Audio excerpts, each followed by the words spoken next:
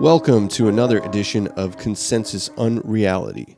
Before we get into today's episode, we want to invite you to join us over at patreon.com/consensusunreality, where we host exclusive episodes, discussions, feedback experiments, written content, and much more. We are planning to move over some of the kind of stuff that we'll put on the main cast on over to the Patreon. We're going to expand it a little bit, have a little bit more of everything we've been doing already, and it's sort of the best way you can support us. It's $5 a month, and if you like what we do over here in the free podcasts, you'll be seeing a lot more of that kind of stuff over on Patreon, and it's the best way to support Ben and David of Consensus Unreality. So here is another beautiful episode. Again, I don't know. Here's the episode.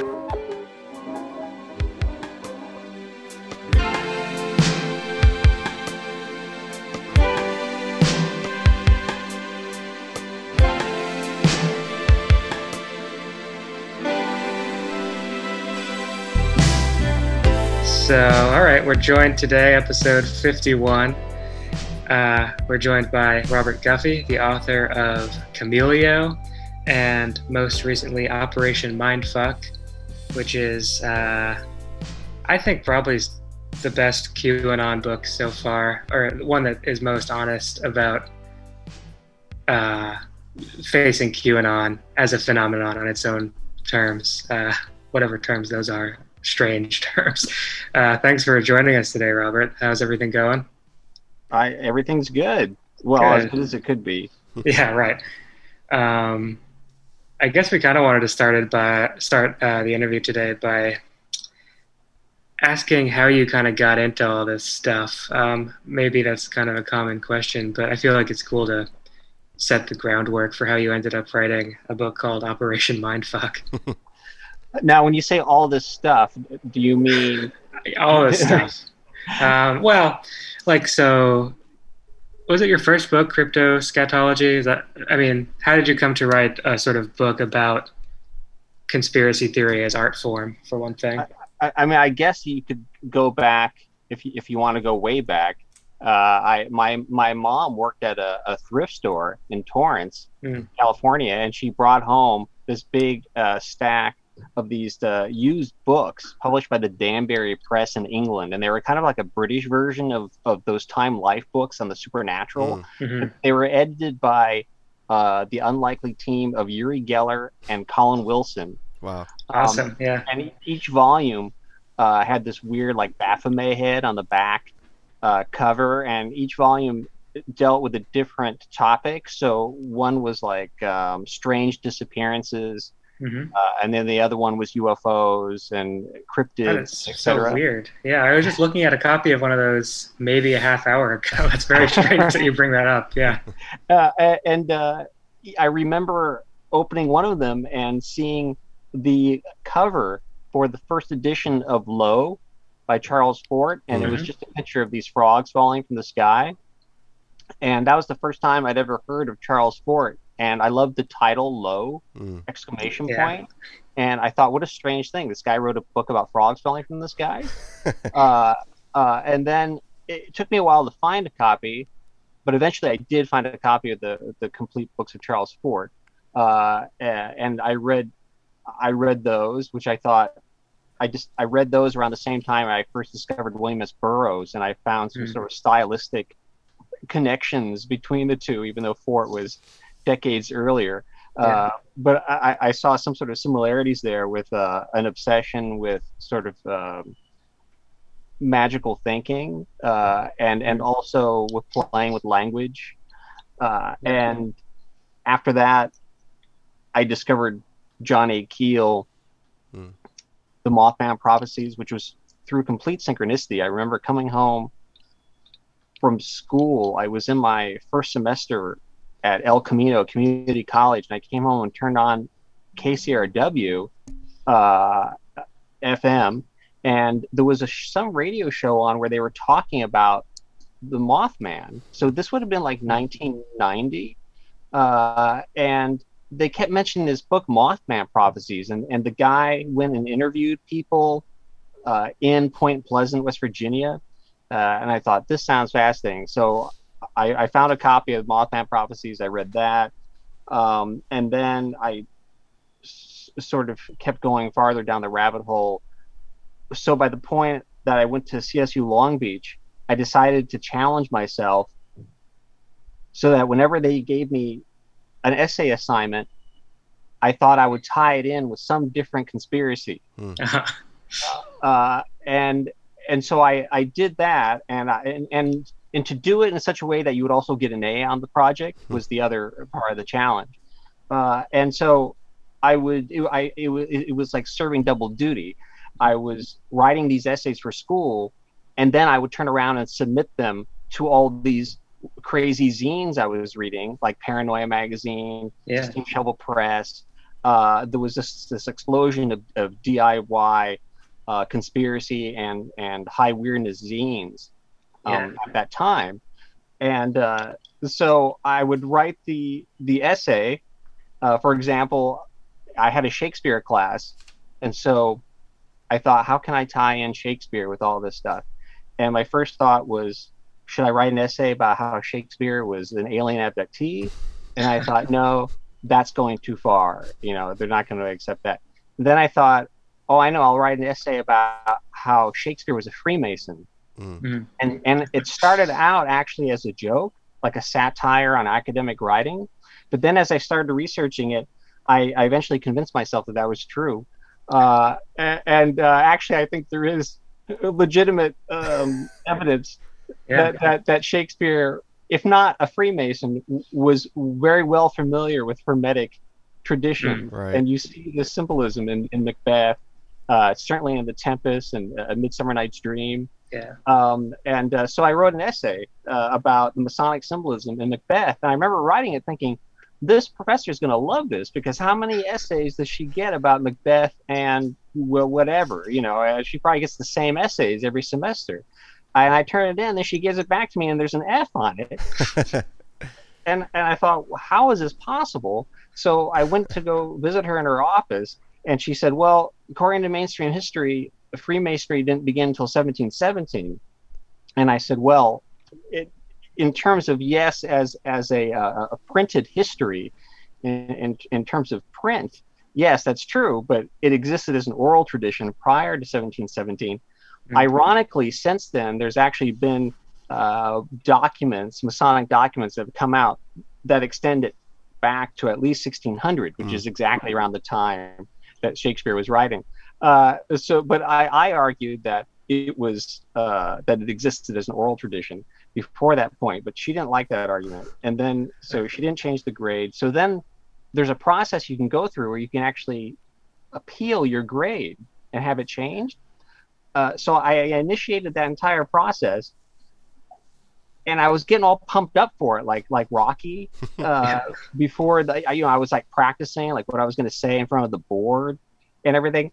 And then I just one day got this letter in the mail saying, because I had to put together all this information and like write an essay as to why it should be an A instead of an F, and I did that.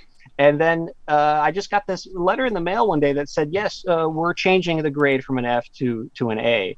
And on one hand, it was cool, but on the other hand, I felt disappointed because I thought in my mind I had this image of going into some like German expressionist film, this giant room with these like judges sitting behind this elongated podium, and I was going to sit there with the professor, and we were going to have to debate this thing. I thought it was going to be this like really complex situation, and instead it was just kind of fizzled out, and they changed it from an F to an A. So that was the only stumbling block in that plan. Otherwise, it worked pretty good. Every essay topic they threw at me, I would tie it into some sort of high strangeness Fortean subject, then publishing it in one of these magazines, and a lot of those ended up in Cryptoschatology. The Shakespeare essay was Shakespeare Freemason. That's in Cryptoschatology. There's an essay called "Honey, Did You Leave Your Brain Back at Langley Again?" Which is all about mind control. That I took a class on alternative media, and you were supposed to analyze various examples of alternative media. So I was able to tie that in. And then I had a class that was called the Literature of Surrealism. So I wrote an essay called "You Named the Dwarves." that was all about comparing surrealism and how surrealist techniques were sort of hijacked by Madison Avenue and used to sell products as opposed to liberating people, which was the original intention of Andre Breton and the original surrealists, and on like that. So a lot of those early essays were written because of a prompt I was given by a professor. That's so funny. Were you aware at the time that I think in The Secret Teaching of All Ages by Manly P. Hall, he talks about Shakespeare being a construction of Francis Bacon, I think, right? Right. You know, it's funny. I had not yet read Secret Teachings of All Ages. I hadn't ever even seen a copy by that point. I once attended a lecture by Stephen Heller, Dr. Stephen Heller, who's the bishop of the Gnostic Church in LA. And he was talking about Manly Hall's obsession with, and Heller knew Manly P. Hall. It was sort of like Manly P. Hall was Heller was sort of Manly P. Hall's protege. And Heller said that Heller wasn't a big fan of the idea that Francis Bacon was Shakespeare. He said, I noticed that a lot of the people who were obsessed with trying to prove that Shakespeare was someone else, they don't actually read the plays. Like, it's just sort of like a crossword puzzle to them of like trying to find clues and stuff. And he said, at the end of the day, does it really matter who wrote the plays? Right, you know? Right. And which I thought was fascinating. Of course, it's true. At the end of the day, it doesn't really matter. You know, whoever wrote the plays seemed to have some sort of, even if it was more than one person, let's say, but whoever wrote Shakespeare's plays seemed to have an intense interest in hermetic, alchemical, and Rosicrucian symbols. Right. I remember someone was arguing that it was John Dee. I don't remember when that. So I read something about that. That's a good one. I like that one. Yeah. Christopher Marlowe. Christopher Marlowe is also cited as a possibility. Yeah. I like to think that. Have you ever seen the Woody Allen film The Front? I haven't seen. No, I haven't seen that one. Yeah. It's from the 70s, and in fact, it was written by a guy who was blacklisted. It's one of the few films that Woody Allen starred in that he did not write or direct. He just stars in it. And the film was written by a guy who was blacklisted during the McCarthy era. And so the whole thing is sort of a comedy/drama about the screenwriter who is a communist, so he gets blacklisted, but he wants to keep writing screenplays, of course. So he had this friend back in college who happens to be Woody Allen, who's a fry cook. And he goes to him and he says, listen, I just want you to put your name on my scripts and we'll split it, the money. And then Woody Allen's like reluctant at first, but then he says, okay. So then that works out. So then all of his other communist friends decide to use Woody Allen as the front as well. So Woody Allen gets this reputation as being this extremely versatile writer who can do romance, comedy, horror. He can do anything. And there's a wonderful scene where they're doing some sort of live show that's sponsored by the gas company, but it's a drama about the Holocaust, and they don't want to be associated. They don't want the gas company to be associated with a show about the Holocaust. So they ask him to rewrite it, and he has to rewrite it like in 2 hours. And they stick him in a room with a typewriter and say, we need the new draft in 2 hours. And of course, he's not a writer, so he has to figure out how to get out of the situation. But I like to think that that Shakespeare was like the Woody Allen character in The Front. He was just like all these people who couldn't write for various reasons, because they either pissed somebody off or they would get burned at the stake if their name was associated with it. They're just like funneling this stuff to Shakespeare, and then he's like producing all of it. I'd love to think that that's the secret. I have no evidence for it though. Yeah, maybe so. That's funny. That reminds me of something. Yeah, maybe. I feel like that's kind of like not a trope, but like kind of like you see that kind of narrative happen where there's like sort of a face of like in front of it, this entire kind of conglomerate of different people. It's kind of like a brand or something, I guess, right? Right. Like the figurehead. Yeah. Or like a president or something. Yeah. Huh. I would love to talk a little bit about Chameleo before we jump into the new book. I feel like Chameleo is just such an excellent example of nonfiction that kind of presents the strangeness of our current state of reality. It reads like some of the most paranoid PKD novels, or maybe like almost like a work of magical realism. At sometimes covers everything from non-lethal weapons to invisibility cloaking, robot soldiers, even packs of gun-toting ape men in the desert. So maybe you could give us a little background on how you came involved in that project and some of the affects of writing that book. It's funny, when the book first came out in 2015, I know people who read it probably as a work of I don't know, gonzo surrealism or something like that. But now that we're in 2022, a lot of the stuff that seems surreal is seeming more just like everyday reality. Yeah. And I knew that when after the book was published, as the years went on, little aspects of the book that seemed ridiculous would start popping up in the news as actual real news items. I mean, even there's a company that makes these leapfrogging robots for use in the military to have to carry packages and bags, so that the soldiers don't have to carry it. And so these kind of weird, they look like Ray Harryhausen stop motion figures marching along, carrying the bags and the guns and everything. And I look at it, and it's exactly like the description in Chameleo, of the supposed leapfrogging robots that Damien saw on the beach. And there's other examples of that. There was an article. Let's see if I can find it. This came out. It was a year after Chameleo was published, March 2016. This was published in the Guardian, the British newspaper, and the headline is "Military Invisibility Cloaks Could Breach Geneva Conventions." Wow! And it's this real serious article about under Article 37 of the 1949 Geneva Conventions, ruses such as camouflage, decoys, mock operations, and misinformation are all permitted. Conventional camouflage, this expert says, aimed at causing the enemy to blend into the background is lawful, and bending light might be regarded simply as a technologically sophisticated way of achieving that outcome. But if camouflage is used to pretend to be a non-combatant in order to deceive the enemy and thereby to cause death, it could be outlawed under the Geneva Convention clause entitled Prohibition of Perfidy. So there's this actual genuine concern about invisibility cloaking devices in warfare. And that was just a year after Chameleo came out. But in terms of how I started writing Chameleo, it all started in 2003. It was July of 2003. My friend Damien was living in Pacific Beach area of San Diego.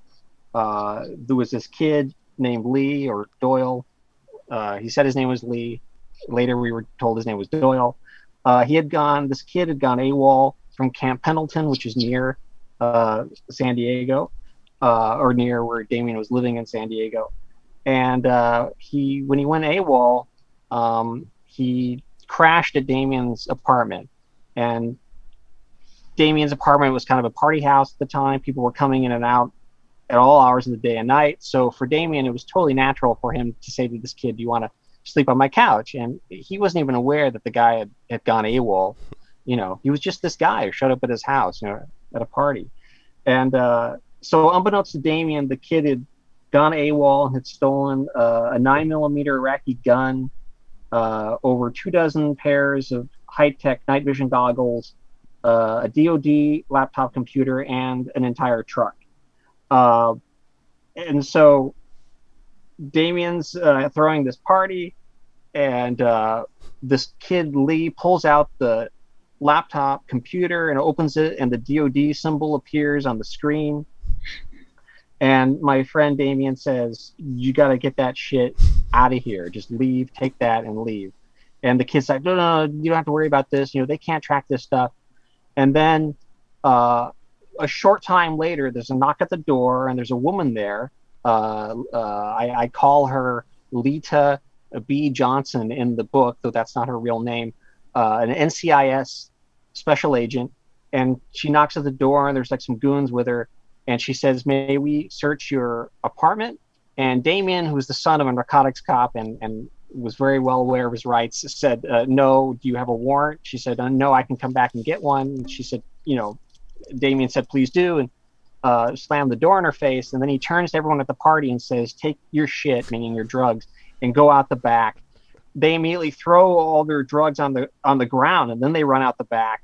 The cops arrive soon after that, and the NCIS agent.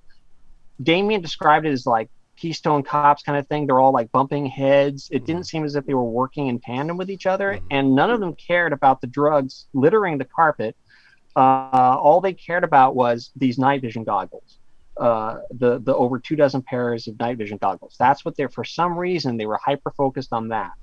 And they arrest both Lee/Doyle and Damien, and they take them both down to the jail in San Diego. And at that time, I was in regular contact with him, and I remember trying to call him on the phone. There's like no answer, and usually he'd call me back really, within a day or so of me calling him. And the whole week goes by, and I don't hear from him.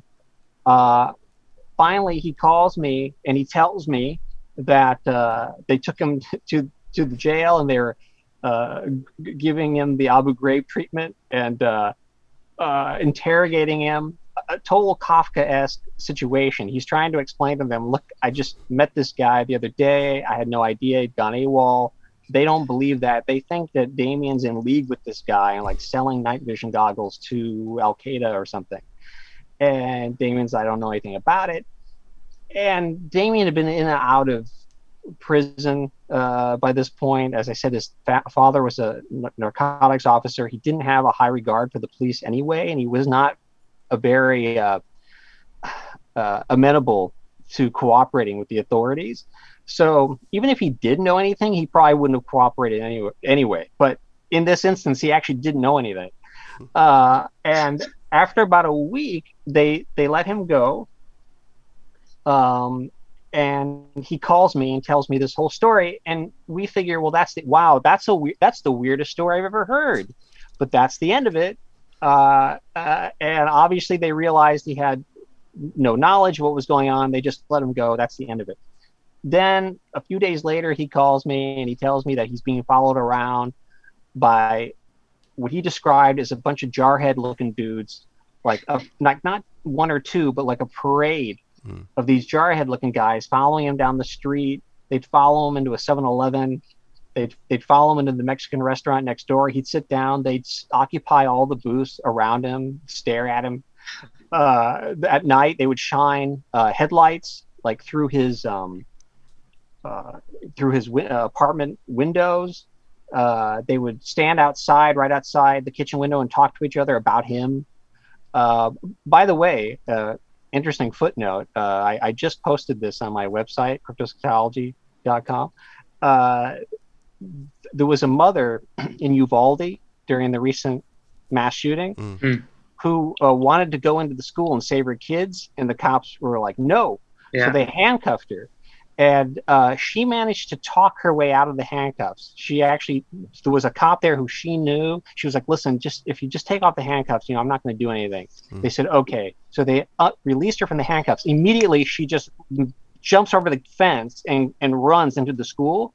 And she saves her kids while the mass shooter is still wandering around the school, shooting up the place. She grabs her kids and brings them outside and saves them. And she's been talking about this ever since. And there was an article in the mainstream newspaper where she says she's being harassed by the local police. She says the same exact stuff that Damien's described. She says they park outside her house. They shine the headlights through her window. They're following her around. The same exact stuff that I'm now describing to you regarding Damien was just in the newspaper about the Uvalde police just a few days ago. So they're doing all this, what I would describe at this point as low level harassment.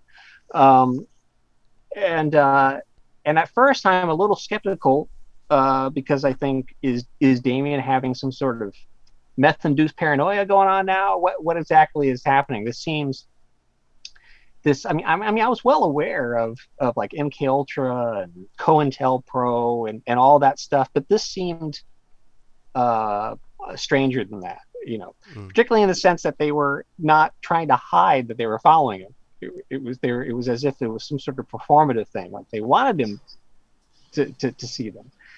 So I said, well, why don't you? Okay, you say there's all these cars following you. Why don't you photograph them or write down the license plates and send them to me?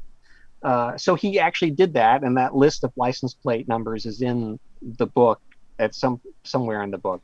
And I happen to have a friend who worked for the DMV up in Washington State.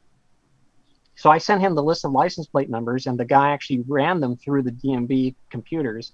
And the guy says they all came back as officially non-existent, which I thought was odd, because obviously if he was just paranoid and he thought that his next door neighbor was following him around, they would come back as real vehicles in San Diego owned by the neighbors. They wouldn't come back as non-existent. The only reason they would come back as non-existent is if they were government vehicles, because I knew they existed because he took photographs of some of them. So it was at that point that I thought, okay, I think there's probably some reality to this. So then the harassment it intensifies. It gets stranger. There's electronic harassment going on. Lita Johnson, the NCIS agent, she would show up at the door. In other words, there's all these people outside harassing him, having him under surveillance. They would suddenly, all those cars would pull away and disappear. And then Lita Johnson would drive in and knock at the door. And then Damien would answer the door, and she'd be standing there, and she would say, "Have you changed your mind? Have you thought of anything, any information that you want to give us now?" And Damien would say, "No, because I never knew anything in the first place, so I don't have anything new to give you." "Oh, okay, well, here's my card. If you can think of anything, then you call that number on the card, okay?" And then she'd get in the car, drive away. All the cars would immediately come back, and the whole thing would start all over again. It's crazy. The headlights through the windows and all of it. Yeah. And they start bombarding him with hallucinations, and I say hallucinations in quotes. In other words, there's one point where he's looking out the window of his living room, and outside the window, the Vons and the parking lot that usually there is not there anymore. Now it looks like a Boris Vallejo painting with like 3 moons in the sky. It's a surreal science fiction landscape right outside his living room window. And Damien's like, "What the hell is this?" And he opens the window out of the door, and now it's just the Vons in the parking lot, He's laying in bed one night, and they project this silhouette of a hand with a gun in it. And the hand would tilt down until the gun like pointed at his head, and then slowly tilt up again. This like weird black plasma energy crawled across his bedroom floor one night. He had this leather jacket was on the carpet. This black ball of like plasma energy crawled across the floor, then crawled into the jacket. The jacket filled up and then crawled across the floor by itself. He had like friends came over. He was telling me that the apartment was growing and shrinking. He'd come in, and the interior of the apartment would either appear to be larger on the inside than it normally is, or smaller, like Doctor Who's TARDIS. And he had friends who would come over and say, "Is the house shrinking? Or is your apartment growing?" His friends actually noticed this, Yeah.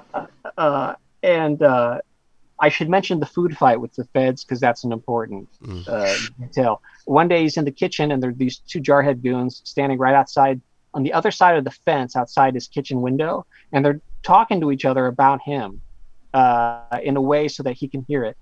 And he's just making lunch. So he grabs a bowl and he starts throwing in like some peanut butter, baking soda, Jello, some salsa, mixes all this crap together. Then he just runs outside and throws it over the fence, and it covers these two guys, and they go running off into the Vaughn's parking lot. I was trying to get this goo out of their hair, and Damien thought that was amusing. And then later on, I mentioned that because later on, Damien, after many weeks have passed, Damien calls me and he says, I've got an idea. I think I'll call Lita, and I'll tell her that maybe I can help her get these night vision goggles back. He'd heard some rumor that maybe they'd been sold to like the Hells Angels and they were using them to traffic drugs over the border with Mexico. He goes, maybe I can like get on the payroll or something. Maybe I can, make lemonade out of lemons, And I go, I don't think that's a good idea at all. If you go there and suggest this, they're going to think you knew this all along. You've been holding out for them, and now you're like holding out for money or something. No. I think this is the only way. I got to go towards the wave. Rather than run away from it, confront them, and then maybe this will all work out. I don't think that's a good idea. But he went ahead and met them on Garnett Avenue at a bagel shop. There's only one bagel shop on Garnett Avenue, so if you're in San Diego, that's the one. And he met Lita and her superior. So this is how important they thought he was, that she brought her boss along with her. And he sits down and they buy him a bagel and an orange juice. And he proceeds.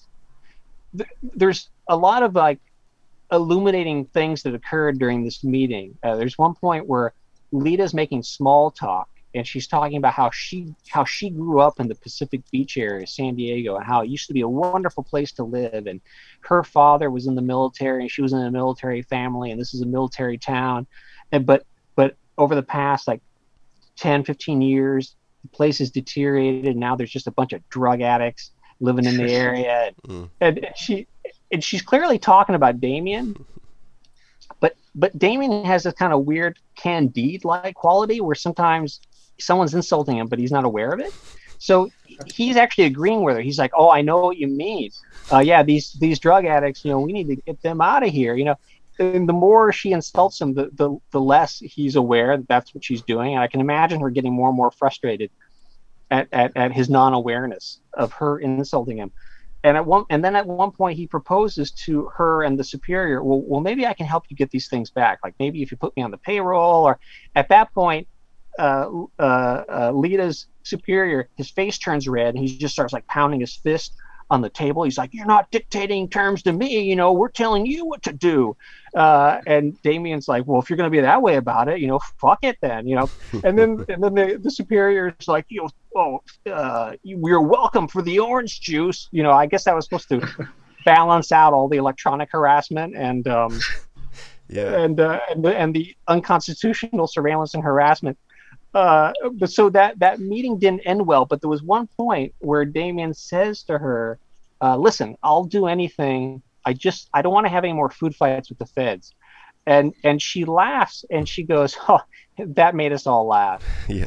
That was the one moment where she actually like broke script, because the whole point of this kind of operation is to make you think you're going crazy. Right. And so deny. Are you following me? No, we're not following you. Are you crazy?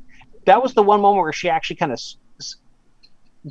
I can imagine that happening just naturally, like laughing. Oh yeah, that made us all laugh. Yeah. So she admitted that she was being watched, Yeah. So that meeting didn't go well. And after that, the harassment actually intensified. And I should point out that where he was living in Pacific Beach was within walking distance of an array of corporations, defense corporations, specializing in exotic weapons. There was SAIC, which was located right across from Old Town area of San Diego, right across the street from the Whaley House, which is known as the most haunted house in California, which is interesting. We might go back to that later, but they were right across the street from the Whaley House. They've since moved, and SAIC is divided into two separate corporations, one named Leidos and the other SAIC. There was another corporation called ATC, American Technology Corporation. They specialized in acoustic bullets, which is interesting because there was one night I was on the phone with Damien, and in the middle of all this happening, and we're talking about all this and what he could possibly do, and suddenly I hear just all these explosions, and I go, "What the hell's going on?" Damien says that there's all these tchotchkes he's got up on the shelf. They're just exploding, like for no reason. They're shattering, like glass is shattering. Everything starts shattering. And Damien gets under with the phone under the table. And as I said, Damien's been homeless. He's been in and out of prison. He's quivering like a little girl on the phone, talking to me about how everything's exploding in front of him. And he said it was like, if he didn't know any better, like poltergeist phenomenon, right, like something out of a horror movie. And it wasn't only later on that we discovered that ATC, American Technology Corporation, was within walking distance of his house and specialized in acoustic bullets. They would do things where they would take all the sound away from the apartment, which doesn't sound like, well, big deal, but it can have an actual like odd Chinese torture kind of effect. Yeah. I would be talking to him on the phone, and you're talking to someone, you can hear ambient noise in the background. You could probably, as I'm talking earlier, you probably could hear some cars go by. You hear things like that, sounds in the background. All that would just disappear, and Damien would say, "Oh, it's happening again," that's another technology that ATC was specialized in. So all that sounds strange, but it's sort of relatively low level compared to later on when he starts telling me that there are people coming into his house who he cannot see, and they're pushing him over and invading the house. And at one point he was in his bathroom and he was opening the mirror on the medicine cabinet. And as he was opening the medicine cabinet, in the mirror, he was able to see one of these people behind him for like a half a second. And I thought that was fascinating, because I thought, okay, if there are invisible people in his house, if there's some sort of light bending technology that they're using, maybe moving the mirror would affect it in some way. And I knew Damien's not an optical physicist or anything. So I thought, that's not a detail Damien would just dream up on his own if he was just bullshitting me. And I thought, okay, this is getting like really extremely surreal at this point.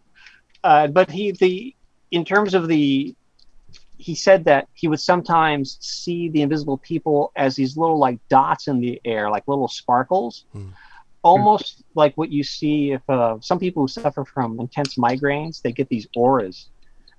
He said it kind of looked like that, and that they were small, that he could see the outline of these people. They're little sparkles in the air, and that they seem to be small people, almost like jockeys or something like that size, which kind of makes sense. If you were going to send someone into a covert place wearing optical camouflage technology, maybe you would hire people who were small and slender and agile, right?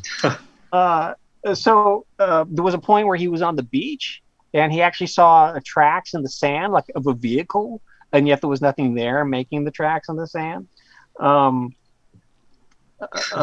was, and all this is occurring from between like July of 2003 all the way to about January, February 2004. And near the tail end of 2003, Damien, he's lost weight. He's urinating blood. He's got a metallic taste in his mouth, which I knew. I knew Walter Bohr. I was friends with Walter Bohr, who wrote the book Mind Control back in 1978. Walter and I even collaborated with him on a screenplay. So I knew from Walter that the metallic taste in the mouth was actually a symptom of electromagnetic poisoning. I should point out that everyone in Damien's apartment moved, except for him. Right. They all moved out, and new people came in. And the landlord, he said that the landlord looked as haggard as Damien. Like it was as if something was going on with the landlord. Like he didn't want this situation to be going on, but it was almost as if he was aware of it in some way, and couldn't talk to Damien about it though. And the very first person who ever interviewed me about Chameleo was Tessa Dick, Phil Dick's widow. Yeah. She had a radio show called Ancient of Days, and she wanted to interview me about it because she said that she read Chameleo and she said this illuminates so much of what me and Phil went through in the 70s. So much of this is so similar. She said that there would be a radio that wasn't plugged into the wall, but voices would come out like insulting Phil. Yeah. She said that when they lived in Orange, all the people who lived in her apartment building, they all moved out, and new people moved in. As she saw them carrying this weird machinery into the apartment next door. And I remember Walter saying to me that he'd always suspected that Phil Dick was a victim of MK Ultra.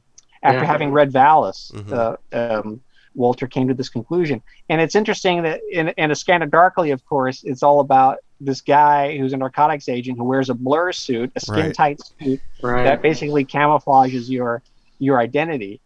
I at one point, me and Damien realized the similarity between this and some of Phil Dick stuff. And Damien actually said to me at the time, "It's too bad." He goes, "It's as if they're taking Phil Dick novels and manifesting them in reality." He goes, "It's too bad Phil Dick didn't write more happy novels. Like if he'd written happier books, maybe I wouldn't be going through all this." Yeah.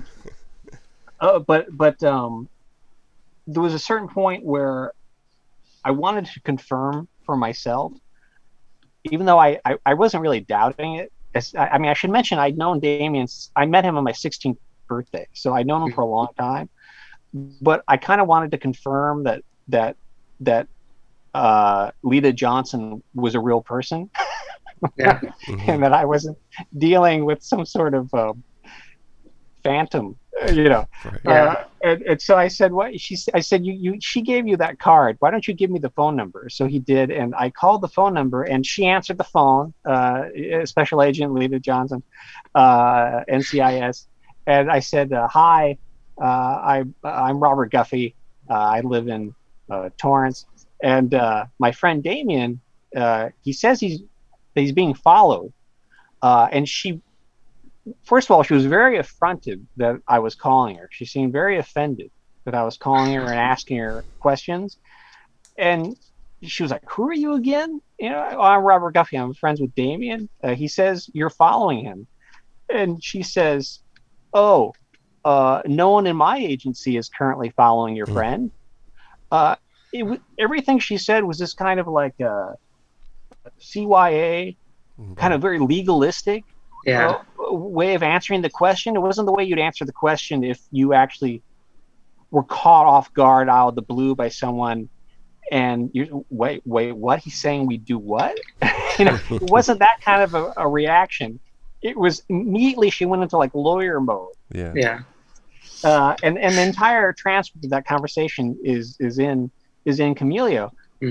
And I said, "Well, is he still a person of interest?" And she said, "Oh no, but I would advise him." I said, "So is it okay if he leaves town?" Because I thought if he left town, all this would end. It was like a naive thought on my part. And I said, is it okay if he leaves town?" And she said, "Oh no, I would not advise that." And I said, "Well, if he's not a person of interest, then why do you care if he leaves town or not? That might make things difficult later on if he left town." And it was, I couldn't rectify it. It didn't make any sense. It's a total paradox. How could he not be a person of interest, but she doesn't want him to leave town? Yeah.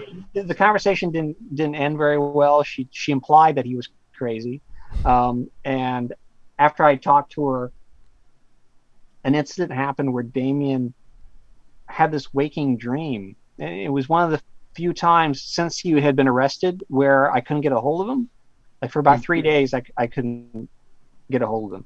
And he calls me and tells me that he'd had this odd waking dream that he was sitting in his living room in the middle of the day, and these people came in, and he was kind of like groggy, like in a twilight kind of state. And these people, men, came in and held him down, and he described like putting his arms over his chest, crossing them over his chest, and they kind of peeled his arms back, and they put a needle in his arm, and he said that I told him, well, where have you been for the past 3 days? And he goes, what are you talking about? He didn't know that I had been trying to get a hold of him for 3 days. In other words, he had missing time. Right. And he said that it felt like a dream, but maybe it wasn't a dream. That was very disturbing. So around the same time, he runs into this beachcomber down at the beach who was selling this van, this broken down black van. And he was going to buy it. And then his wallet went missing from his apartment, so he couldn't buy it. So at that point, I elected, without telling him, I decided to send him the money via Western Union. And if you ever send anybody something through Western Union, you have to make up a password, a code word, so that the other person can pick it up on the other end. So I called them and I go, okay, listen, I just sent you money via Western Union. Go take that money and go buy that van. Just put whatever you can into the back of the van and just take off. And he said he was very appreciative that I had done that. And then I said, well, let me give you the password. And he says, don't give it to me yet. He was afraid that they were listening and they were going to go and intercept the money before he could get it. Yeah. I thought he was being overly cautious, but I said, okay. He said, I'm going to get my stuff ready, then I'll call you. So he packs and stuff. He calls me like 2 hours later, and he goes, okay, give me the password. I'm about to give him the password, and the line goes dead. So then I call him back, and I'm about to give him the password. The line goes dead. That happens like a half a dozen times. Finally, I realized, I remembered that when you make a collect call to someone, there's a brief moment when the operator says, will you accept the charges? And you can hear each other through the phone. So I placed a collect call to Damien, and as the operator was saying, would you accept the charges, I yelled out a hint as to what the password would be, which is in the book. And so Damien, I heard Damien laugh right before the line went dead, which indicated to me that he understood what I meant. And so he went and he got the password and he got the money and he bought the van. He puts everything in it. He left a note on the door that said, "I've gone west," which would be into the ocean. And he said when he told the landlord he was leaving, the landlord could not have been more pleased, more relieved. The landlord was like, "Thank God it's over." And Damien gets in the van. He takes off, and he calls me a few hours later and tells me, keep in mind, this is 2004. Okay, it's not a situation like it is now where drones are like an everyday part of our life, and there are drones being shot out of the sky above Dodger Stadium, which happened a couple of years ago. Yeah. He calls me to tell me there's these little like circular flying saucer contraptions following the van. Calls me from like a payphone in the middle of nowhere. Oh yeah, there's these little flying saucer things following me around. He drives up to Texas and then decides he's going to go to Minnesota, which is where his son was living at the time. He had a young son at the time who was living with the mother in Minnesota. So he's driving through Minnesota, and at one point the van breaks down in the middle of like nowhere, and it's like 10 o'clock at night, and I get the phone rings and I pick it up, and it's some guy with like this heavy like Southern accent, and he goes, are you Professor Guffey? And I go, yeah. He goes, you know Damien? And immediately I think, what is this now? Like, what's going to happen now? And the guy goes, oh, I met your friend on the side of the road. His van broke down, and me and my friend, we picked him up. We brought him back to our house, and he's telling us about invisible midgets and little flying saucers flying around, and NCIS agents and leapfrogging robots and houses that get bigger and smaller. Is this guy crazy? And I go, no, he's not crazy. Let me fill you in on this. And so I tell him a shortened version of what I've just told you. And the guy had a friend. It was like, I can't remember their names, Zeke and Bo, or whatever the fuck their names were. And as I'm talking to them, I hear the other guy yell out like, Zeke, like, come over here.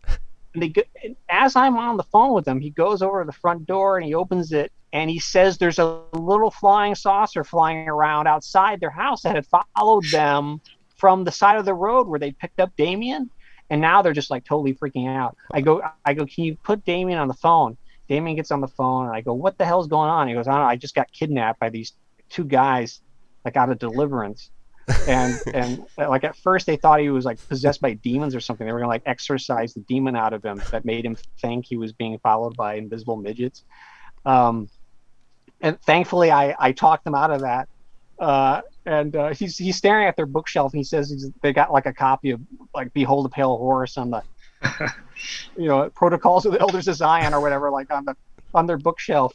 So they were already primed, I guess, to have a kind of conspiratorial worldview already, so perhaps that helped. So I convinced them to put gas in Damien's van and help him along his way, which they did. And he got in the van, and then after seeing his son briefly, he stops off in a little public restroom on the side of the road, and he goes in, and a guy comes in. Damien's washing his hands, and a guy comes in and turns to him and says, if you just give it back, all this will end. And Damien just is freaked out by that. And then like a half a second later, this other guy comes in, grabs that guy by the back of the car, like drags him out of the bathroom, as if the other guy was doing something he wasn't supposed to be doing. And Damien said the way the guy said it, if you just give it all back, all this will end. He didn't say it in like an ominous way. It was more like a pleading tone, like, please just give it all back. Like, I don't want to be following you anymore. It was like that kind of a tone. And Damien had decked out the van with stickers that said like gaslit and loving it. Various like obscene messages on the top of the van so that the drones could get a good look at it. Man, he was trying to have as much fun with it as possible. Yeah. And so eventually he ends up in Winona, Kansas, there's like 200 people in Winona, Kansas. If you look it up, you'll see it's like population 156 or something. And oddly enough, when he went into this little town and settled down, he actually got a job there. For about like 3 months or so, the harassment stops. Now, I don't know if that's just a coincidence. I mean, I've been told by other people that sometimes they do just pull back, to make you think maybe it's all over, and then later on they pull the rug out from under you and start it all over again. So, or it could be that it was such a small town that, a parade of jarheads following this new guy around in a town of 156 people might like stand out in a way that it doesn't stand out in Pacific Beach, San Diego. And also everyone in Winona, Kansas has guns, so maybe that had something to do with it. The optical camouflage technology doesn't make you bulletproof, so perhaps that had something to do with it as well. But Damien has the time to kind of like collect his thoughts, and he starts going on the internet, and he's trying to find anything that looks like the invisibility phenomenon that he had seen in Pacific Beach.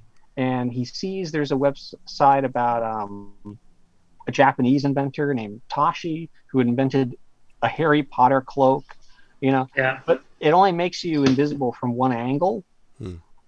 not 360 degrees, So Damien's like, that doesn't look like it. He stumbles across this website called Chameleo.net, which was the website of a guy named Richard Neil Schoengert, and who was the first person to be awarded a patent in optical camouflage technology in the early 90s. So he had created a website where he's talking about this technology.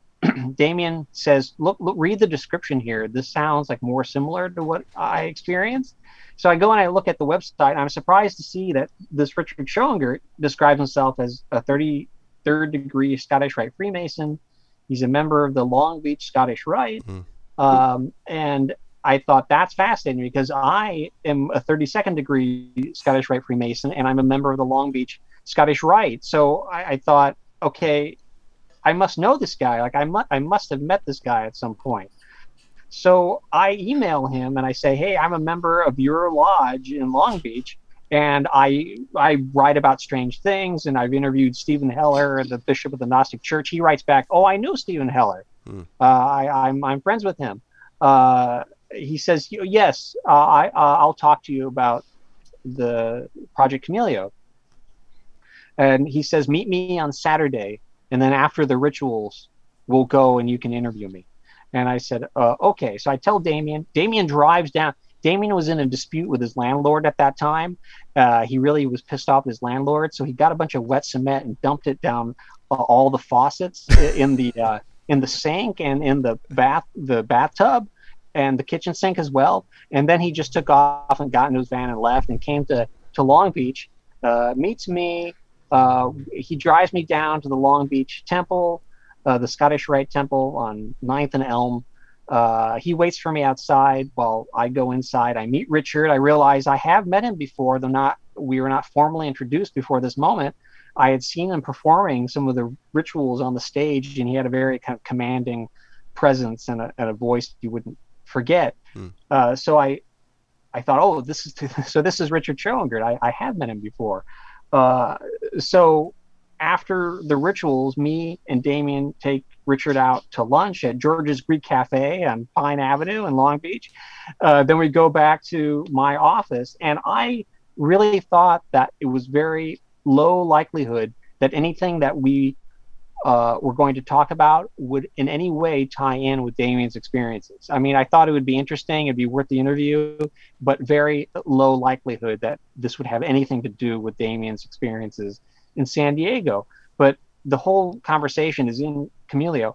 Immediately, he starts, without any prompting at all from us, starts giving us all this information that perfectly aligns with everything Damien's already told us. He starts telling us how he's initiated a lawsuit against the U.S. military. He thinks they've stolen his technology. He's hired a lawyer. He's doing Freedom of Information Act requests in this regard. He says how he met with SAIC 10 years prior to this moment, had pitched them his optical camouflage technology. They had seemed interested at first. He had brought them to the laboratory that he shares with Dr. Lev Berger in Hemet, California, had given them a tour. They seemed really interested, and then suddenly just backed out the last minute. He met with the U.S. Navy and showed them the technology. They seemed interested and then backed out. And I've seen the letters back and forth. I've read the letters back and forth between the Navy and Richard, and then commending him on the technology. He then says that the technology has many different applications. It can be used for psychological warfare purposes. That's in the original patent, he says. He goes, you could use it to, for example, against some sort of dictator like Fidel Castro and make him think he's seeing crazy things that aren't there. You can make an elephant look like a tree or a tree look like an elephant or whatever. He says, you can even make a house look smaller on the inside than it is on the outside, or you can make it look larger. He goes, you could project an environment outside the window that's not actually there, but it would absolutely look like it was there.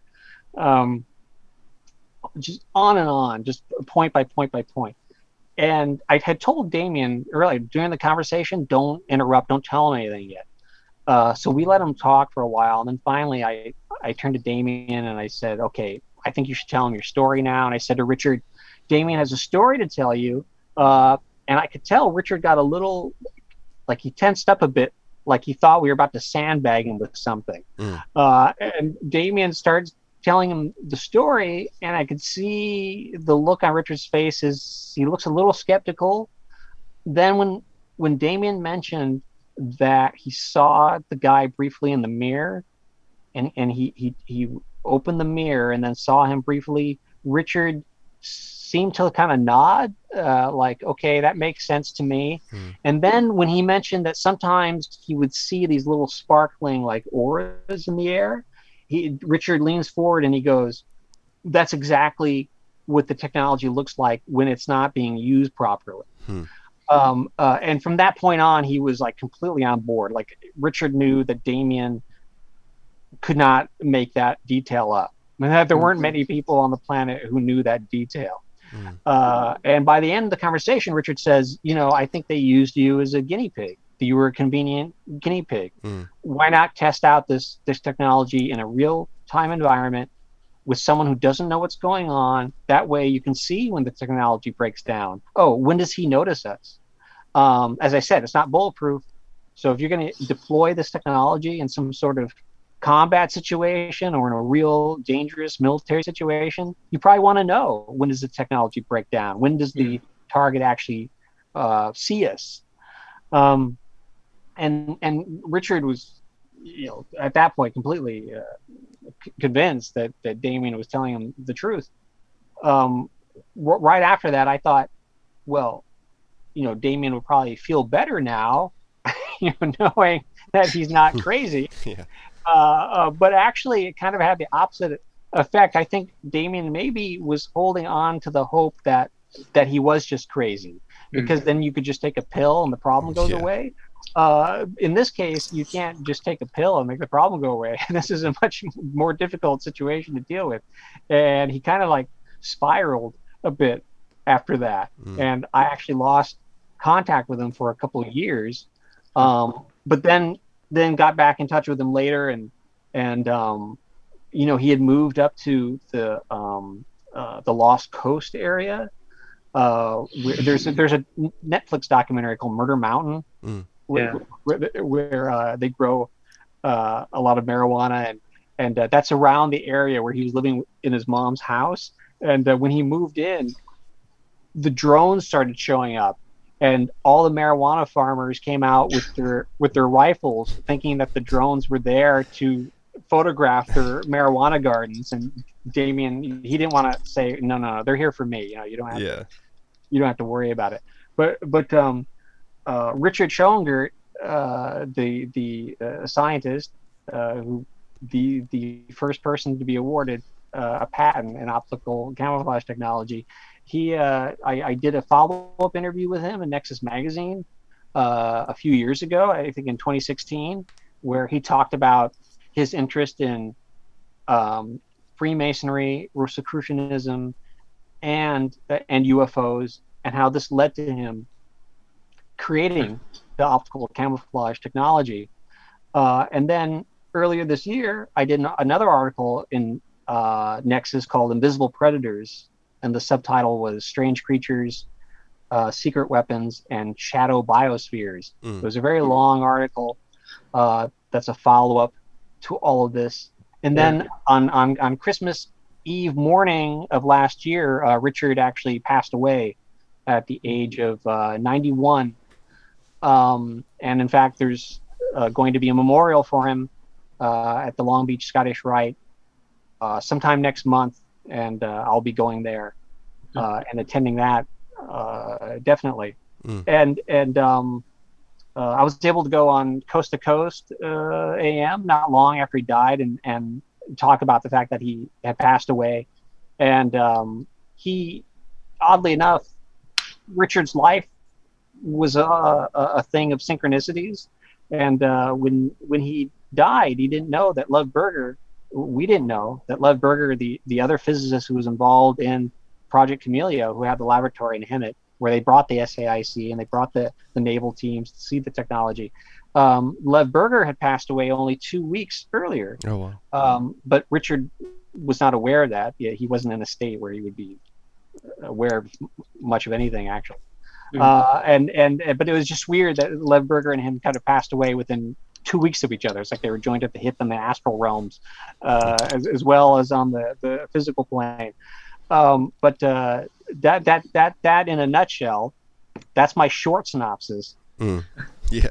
I mean, of the Chameleo story. It's so crazy. Yeah, it's such a fascinating story. I mean, the absurdity of the levels of gangstalking, which you refer to in the book as street theater, and I think that's like a perfect encapsulation of how absurd the levels are. Also, like the threshold of your friend's tolerance to the harassment is pretty amazing.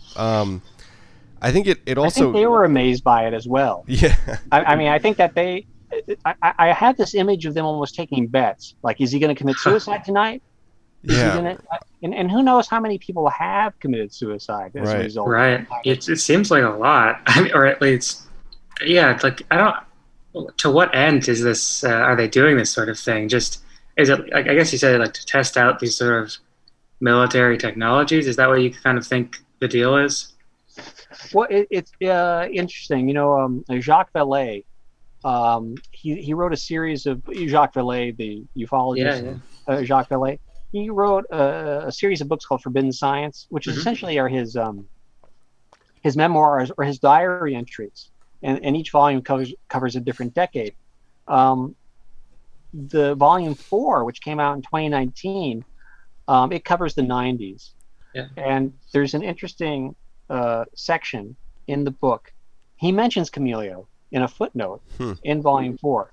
And for his entry on October 6, 1993, it says, lunch with Fred Beckman. We discussed the continuing wave of UFOs over nearby Clear Lake in the abduction enigma. Is there a back door to the subconscious? Has someone found a way to influence minds, to project hallucinatory experiences? Is that why the CIA encourages its puppets to turn up the heat of paranoia in an already bizarre field? Have they secretly restarted MK Ultra? Roger Remy, who called from Albuquerque, has been involved in high technology briefings at Edwards, in particular at the Phillips lab, hidden in the mountains in the eastern part of the base, like a monastery. We say our prayers every morning, and we have visions every evening, one scientist told him. Then there's a footnote. So you go to the footnote on page 495, and it says, it is likely that the joke had to do with the fact that the lab was testing invisibility devices of the low observable and cloaking type. So which would suggest that there was a parallel operation going on. I mean, they were already researching the optical camouflage technology, and no doubt they wanted to come and see how far had Richard gotten, how did his technology differ from what they were doing? Was it better? So the applications for being able to create three-dimensional seeming virtual realities that you can interact with are, what one can imagine what you could do with that technology. The very first place that any segment of Chameleo appeared was actually in 2007. I published a very brief extract from my interview with Richard in UFO magazine. It was William Burns's wife, William Burns, who co-wrote The Day After Roswell with Philip Corso. Burns's wife published it in UFO magazine. And at first you might, this doesn't seem to have anything to do with UFOs. But I wanted it in there because I wanted the people who read the magazine to read the interview and think, oh, wait a minute. Is this what I'm experiencing? Because Damien said several times, if I didn't know any better, if I'd had no context for what was happening to me, I would have thought either the house was haunted or that I was some sort of alien abductee. I went on a show called Transcending Reality, and I was interviewed by Melinda Leslie, who's a MyLab and alien abductee. And the other two women on the show were also alien abductees. When I mentioned the story about the black plasma energy crawling across the floor and filling up the leather jacket, which sounds bizarre, all three of them looked at each other and said, "We've seen that exact thing, that exact phenomenon." So one wonders. I mentioned in the Invisible Predators article in Nexus that on one hand, some people leap to the conclusion, well, it's all fake. It's all some sort of intelligence agency manufactured illusion, a psychological warfare tool. And I think in some cases it is. But however, at the same time, I write about in the article, Charles Fort writes about invisible entities,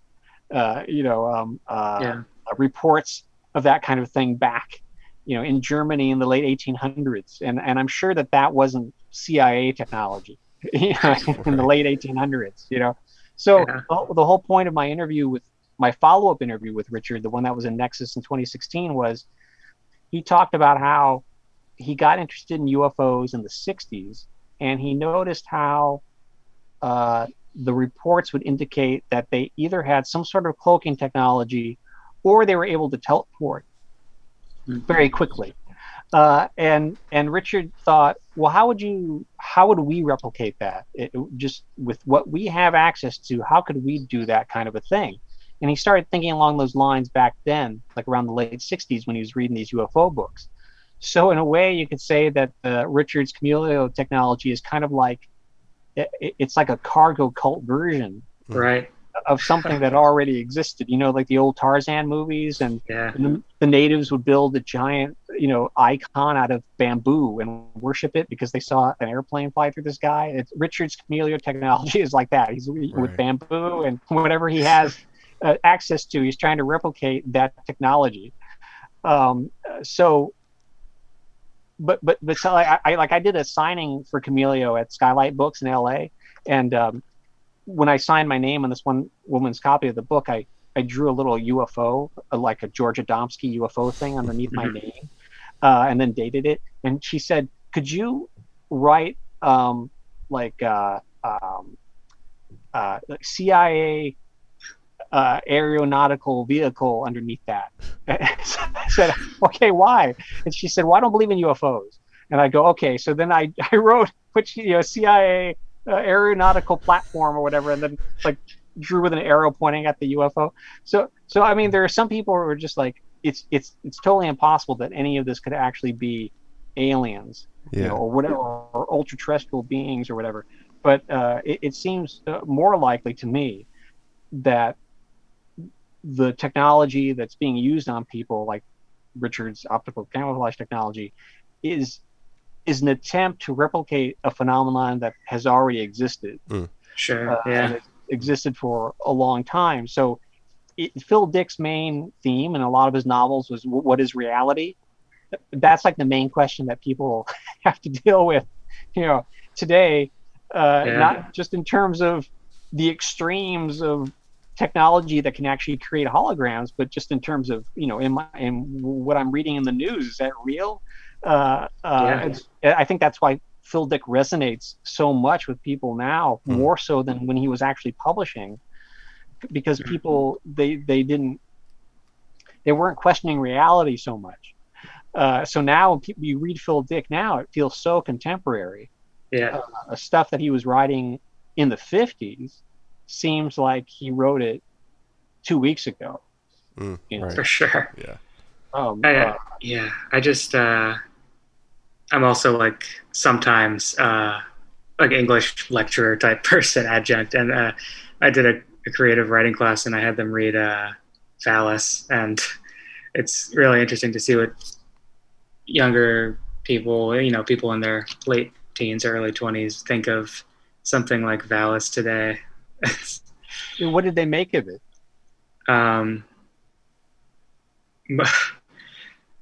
Mostly, well, because that book is so,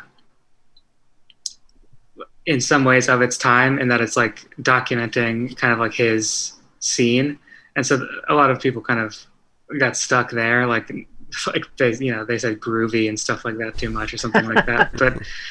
But it was not as difficult as I thought it was for people. They kind of like keyed into the sort of like unavailability of really knowing what's actually happening in your life, and what like the whole like split personality aspect of it. Like areas where I thought there might be trouble, because it's sort of like for like a novel kind of narratively experimental, but everyone was very much on board with it. And I think that's, I don't know, I think it says something about how people are kind of existing today. Valis is a tough one to start out with. What level was this class? Was it like a beginning composition class, or no? This was like, it was mostly sophomores and juniors in college. Oh, okay.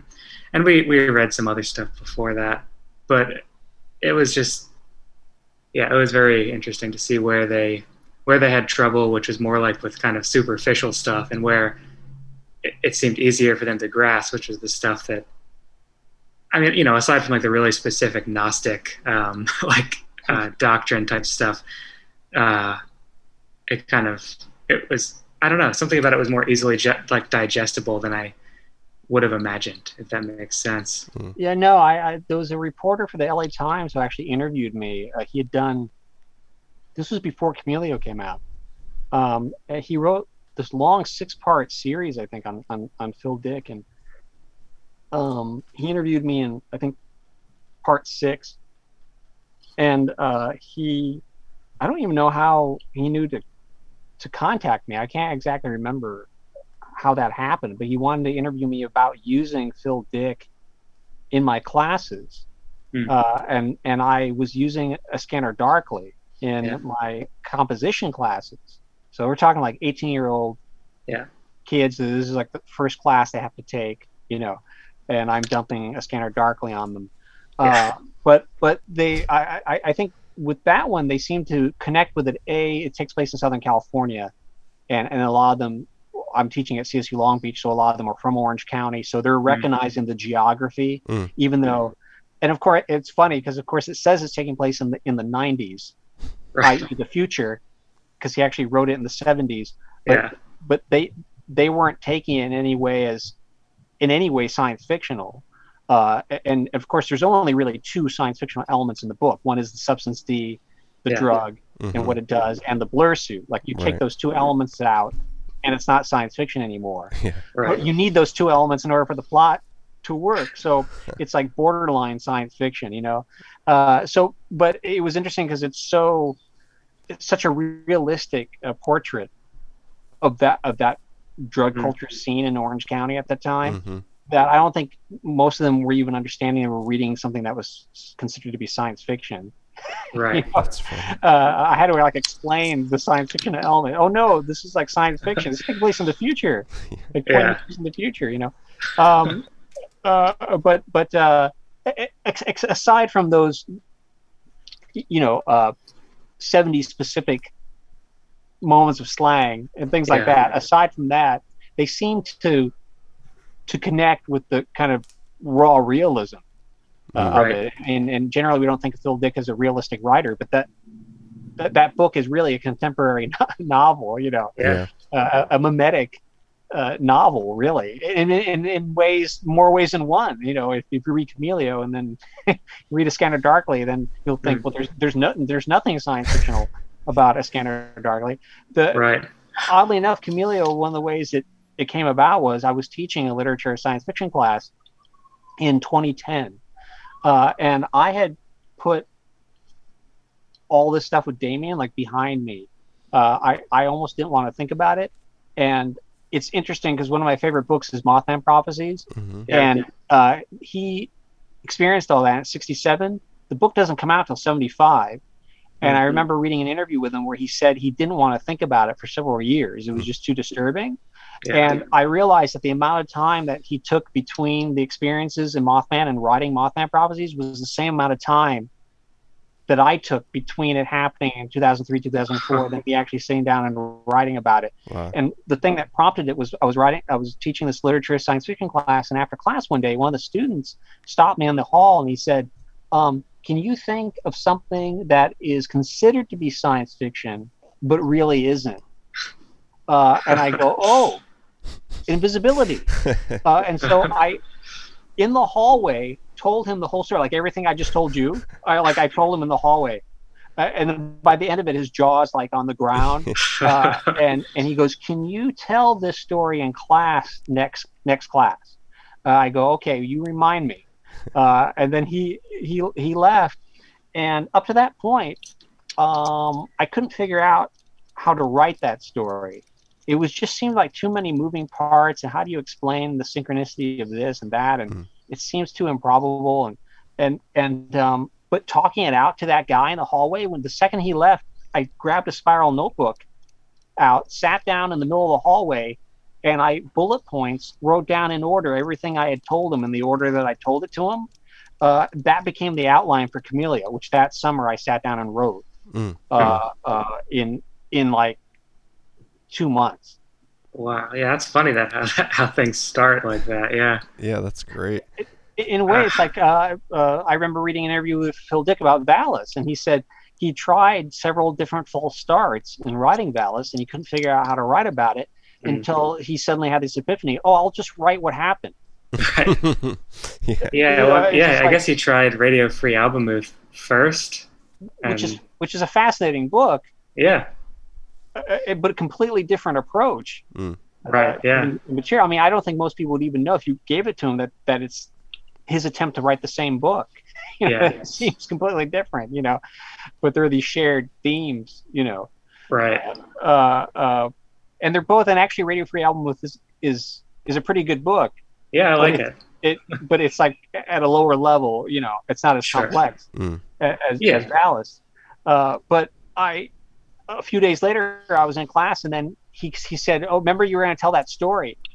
And I go, "Oh yeah, that's right." So then I told the story to the whole class, and there was this guy who was in the ROTC, and he would come to class every day in full military uniform.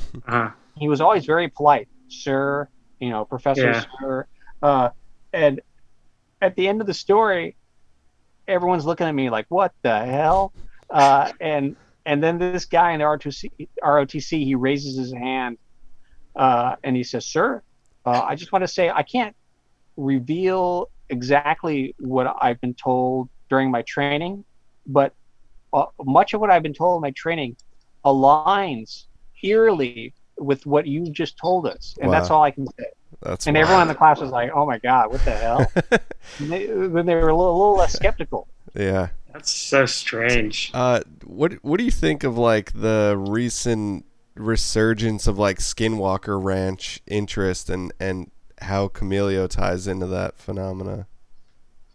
Well, I was actually contacted by a guy who worked at Skinwalker, and this was in the latter part of 2020, and he said he read Chameleo, and he was convinced that everything he had seen was of some sort of supernatural origin. But he said, after I read Chameleo, everything you write about there is what I saw on the ranch. Wow. Like the way you describe it and everything that happens to Damien.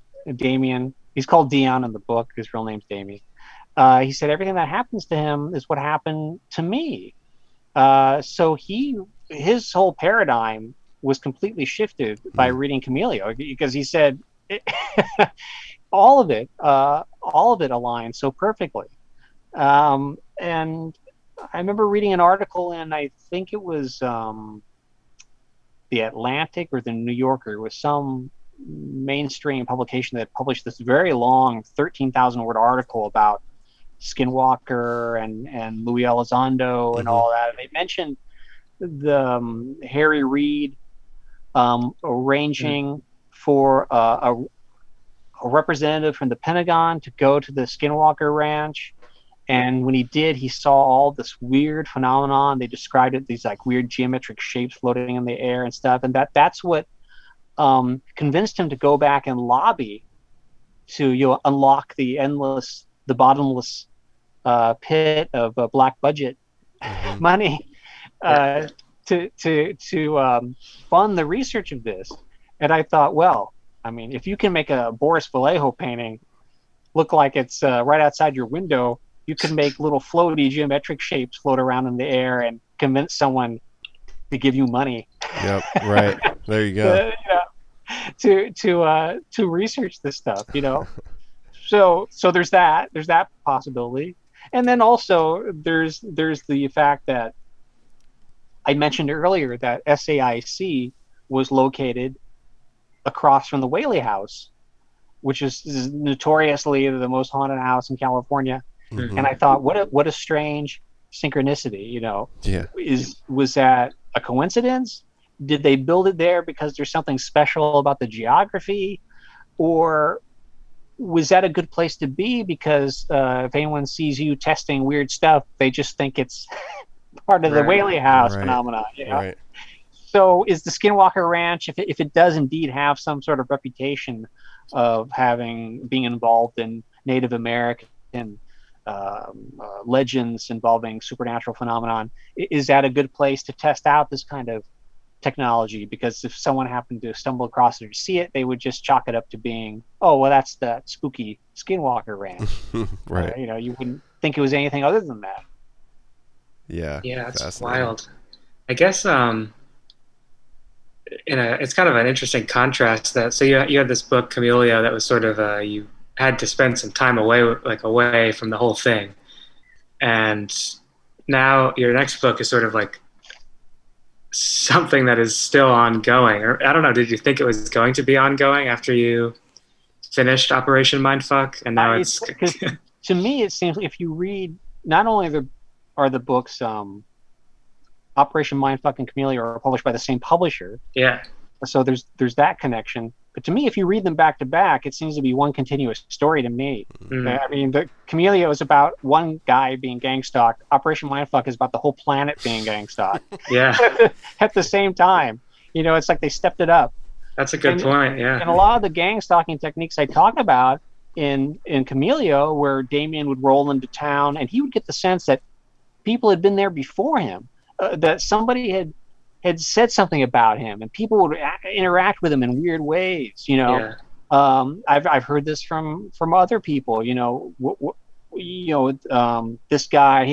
Have you seen a picture of this guy? He's suspected of wanting to do things, or that's one of the things in the book. Someone said that they were told, we've been told that he wants to do something. It's just like vague. It's like, that's pretty vague, but it's like ominous at the same time. Oh, he wants to do something. And so, I've heard this from other people that they'll spread rumors that they're pedophiles or Satan worshipers or terrorists and that's the whole QAnon thing is I mean, Mark Evanier, who's a comic book writer, and he said the other day that the pedophile now means people who don't want to let Donald Trump do everything that he wants to do. So that's like the new definition.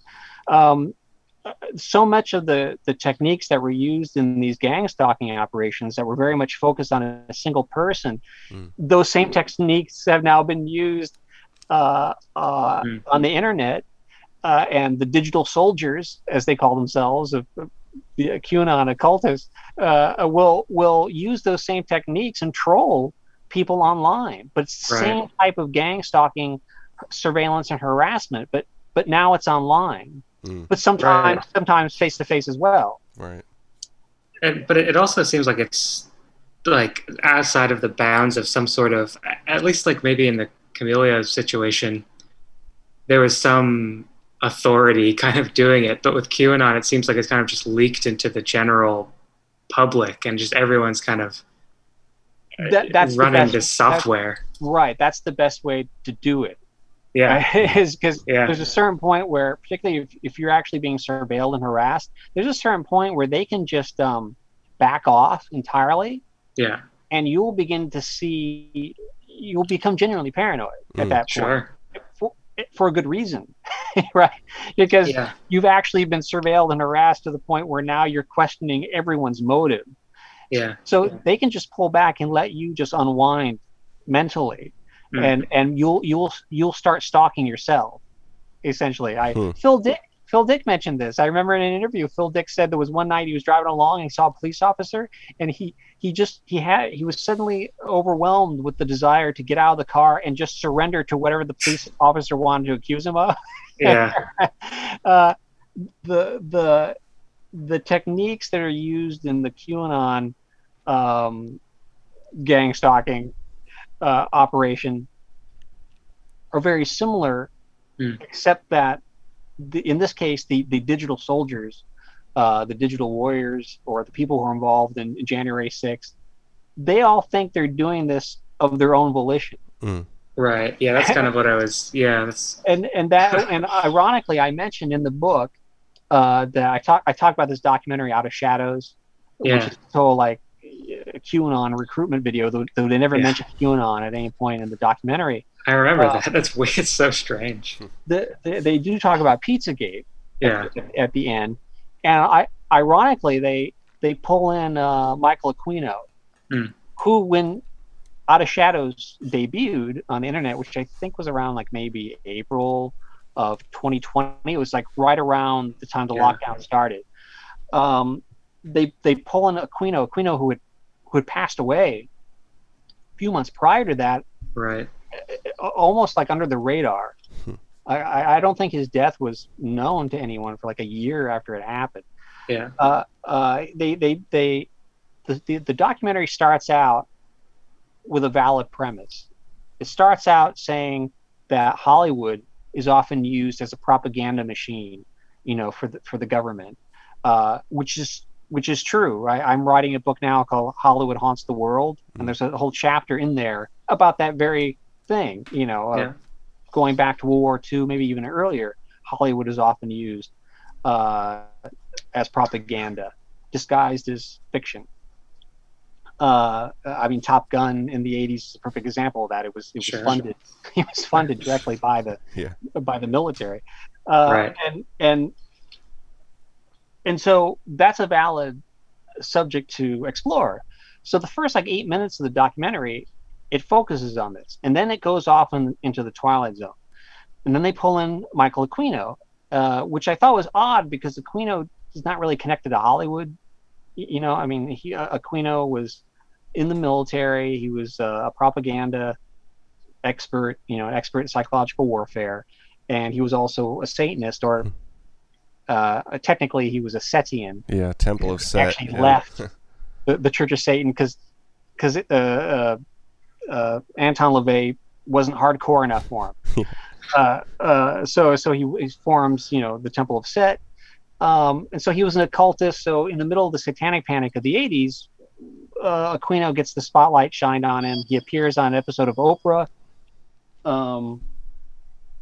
And he's accused of supposedly running a pedophile ring in San Francisco at the Presidio. He's found innocent of those charges.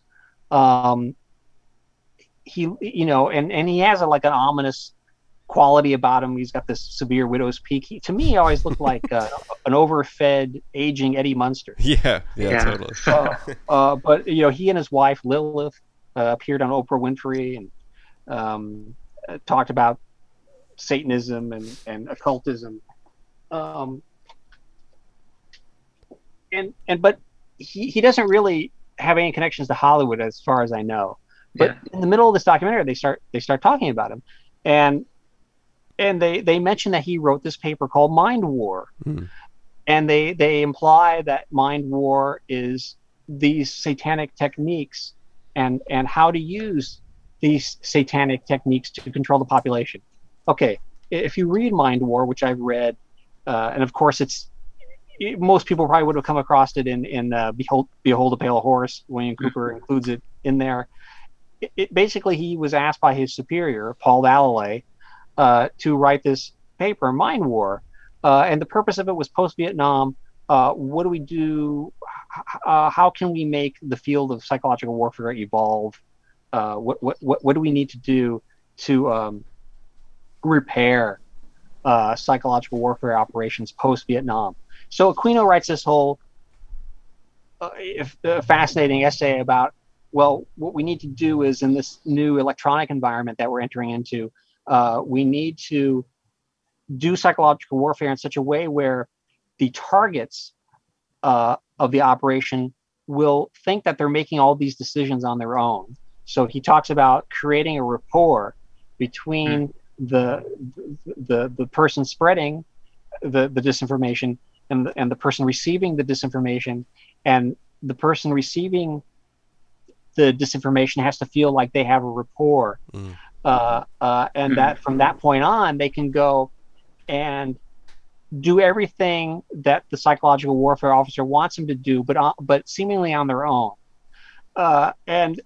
And the Outer Shadows documentary mentions this. They show the title page where you see it says by Paul Balalay and Michael Aquino, but they never mention the fact that Paul Balalay is the one military guy who came out during the campaign and said that QAnon was real, Q was real, Donald Trump does not trust the intelligence community, so he's relying on this team of about 500 different retired and current intelligence officers, and they're feeding him information, and Q is tied in with this network. And a lot of the QAnon people were like, oh my God, this real guy, this highly respected intelligence officer, Paul Balalay, he's saying that Q is real. This is our first confirmation that it's real. And never mentioning the fact that he is friends and colleagues with Michael Aquino, and they co-wrote Mind War together. So everything, all the techniques that are described in Mind War perfectly describe QAnon. Right. You have to create the rapport first, and then the digital warrior on the other end then decides, I'm going to storm the Capitol, but they don't even know why they're doing it as it's happening. Most of them, because most of them probably went there not thinking that they were going to storm the Capitol. And that's why a lot of them, afterwards were like, what just happened? I mean, there've been QAnon suicides, people who were suddenly, faced with serious charges, went home and killed themselves because they're suddenly waking up out of this weird dream that they had, and what just happened? QAnon, the way that it interacts, it asks questions. It doesn't make statements. If you read the Q post, it's just a series of questions. So you feel like you're answering the question. You're doing the research. You're answering the question, and you're coming to the only logical conclusion. But actually, you're reaching the conclusion that's already been planted in your head. But by asking it as a series of questions, you've created that rapport between Q and the people who are the QAnons, and they feel like they're reaching this conclusion entirely on their own. Yeah. I remember when it was first coming out, you mentioned this a bit in the beginning of the book. You're kind of talking about your friend is telling you about it, and he says there's no links you can really follow. Because I remember when 2017, 2018, when QAnon people were starting to talk about. I don't know if you know Tracy Twyman. She was someone who I followed pretty closely while she was around, and she kind of fell onto the Q thing, and I didn't really get that as much, but I was trying to kind of follow along, and I didn't really feel like diving into 4chan and 8chan and so it's kind of and I think that must be part of it, right? Trying to you find it yourself by putting in this sort of minimal amount of work, right? Right. Yeah, and they call it research. Right. Yeah, research. Yeah. So it's kind of maybe that's an initial reward or something that kind of gets you sort of roped into this weird zone. It's the little sweet pellet that the rat gets in the maze. Right. Yeah. And then encourages them to continue through the maze. The way I think of it is there's a podcast called The Farm. We just had him on. Yeah. Oh, did you? Okay. So Steve Snyder did this great interview with James Scaminacci, who actually has a background in military matters, and I mean, he actually has a military intelligence background. He talks about how he's watching the events unfold on January 6th, and he said the MAGA crowd was just a cover for the real attack. And I don't have a military background, but I came to the same conclusion when I was watching it. I thought the way I describe it to people is the QAnon architects are the equivalent of like the Reich Ministry of Public Enlightenment and Propaganda, which was run by Joseph Goebbels. And then the Proud Boys and the Oath Keepers are kind of like the Brown Shirts and the SS, respectively. And almost all the Oath Keepers are enlisted men. About hundreds of the people who stormed the Capitol were military trained people. So you had the people who were just going there to peacefully protest, but then you had the Proud Boys and the Oath Keepers who had a different agenda. And then those are the guys you see with the zip ties and the full on camouflage and with cameras mounted on their chests. And it seems clear to me that it was only a series of synchronicities that prevented January 6th from being like, November 22nd, 1963. I mean, it was just one particular security officer lured them away. The doors were unlocked to where Pence was and Schumer and Pelosi. They were just one unlocked door away from them. And this one security officer literally lured them away, and they went chasing after him while Schumer and Pence and all the others were able to escape. But I'm sure the intention was, okay, we're going to hold these people hostage. We'll live stream this, until they give Trump the election, which is kind of like, or we'll start beheading people while live streaming it. A real, just a Al Qaeda kind of technique, which is hilarious because they would profess to be nothing like, Middle Eastern terrorists while doing the same exact. So I think it's clear, most of those people, they just got swept up in it. But then you had those military trained people, the Oath Keepers and the Proud Boys, and all that was engineered. I mean, they knew they were going to use the MAGA people and the QAnon people as the cover to go in and do this. And it's funny, it's just a few days before Operation Mindfuck was published, which was on July 6th, just a few days before, Q crawls out of the woodwork and starts posting again, right? Yeah, we were going to ask you about that. Has he kept posting, or was it just like, it was like the day after Roe v. Wade was struck down, right? I think it was the same day. Oh, same day. I think it was the same day. And it's pretty. It would be humorous to think that he did it as a way of helping to promote Operation Mindfuck. That would be nice to think, but in reality, I think it's obvious that it was in direct response to Cassidy Hutchinson's damning testimony in the January 6 hearings, with Trump saying, "Oh yeah, I know that they've got guns. They're not here for me."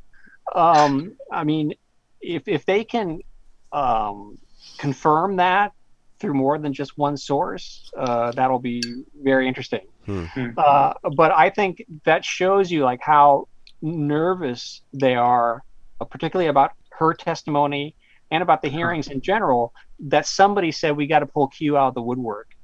Because one of the first posts, I think the last post Q did, was about Cassidy Hutchinson and casting aspersions and saying, you can't believe, she's a deep fake or whatever. And then Trump comes out and says, I don't even know her, then proceeds to tell you all this information about why not to believe her because of his personal experience with her. I thought you said you didn't know her. Right. Yeah. And then there's photos of them together. So obviously there was somebody made a phone call and said, pull Q out of the closet.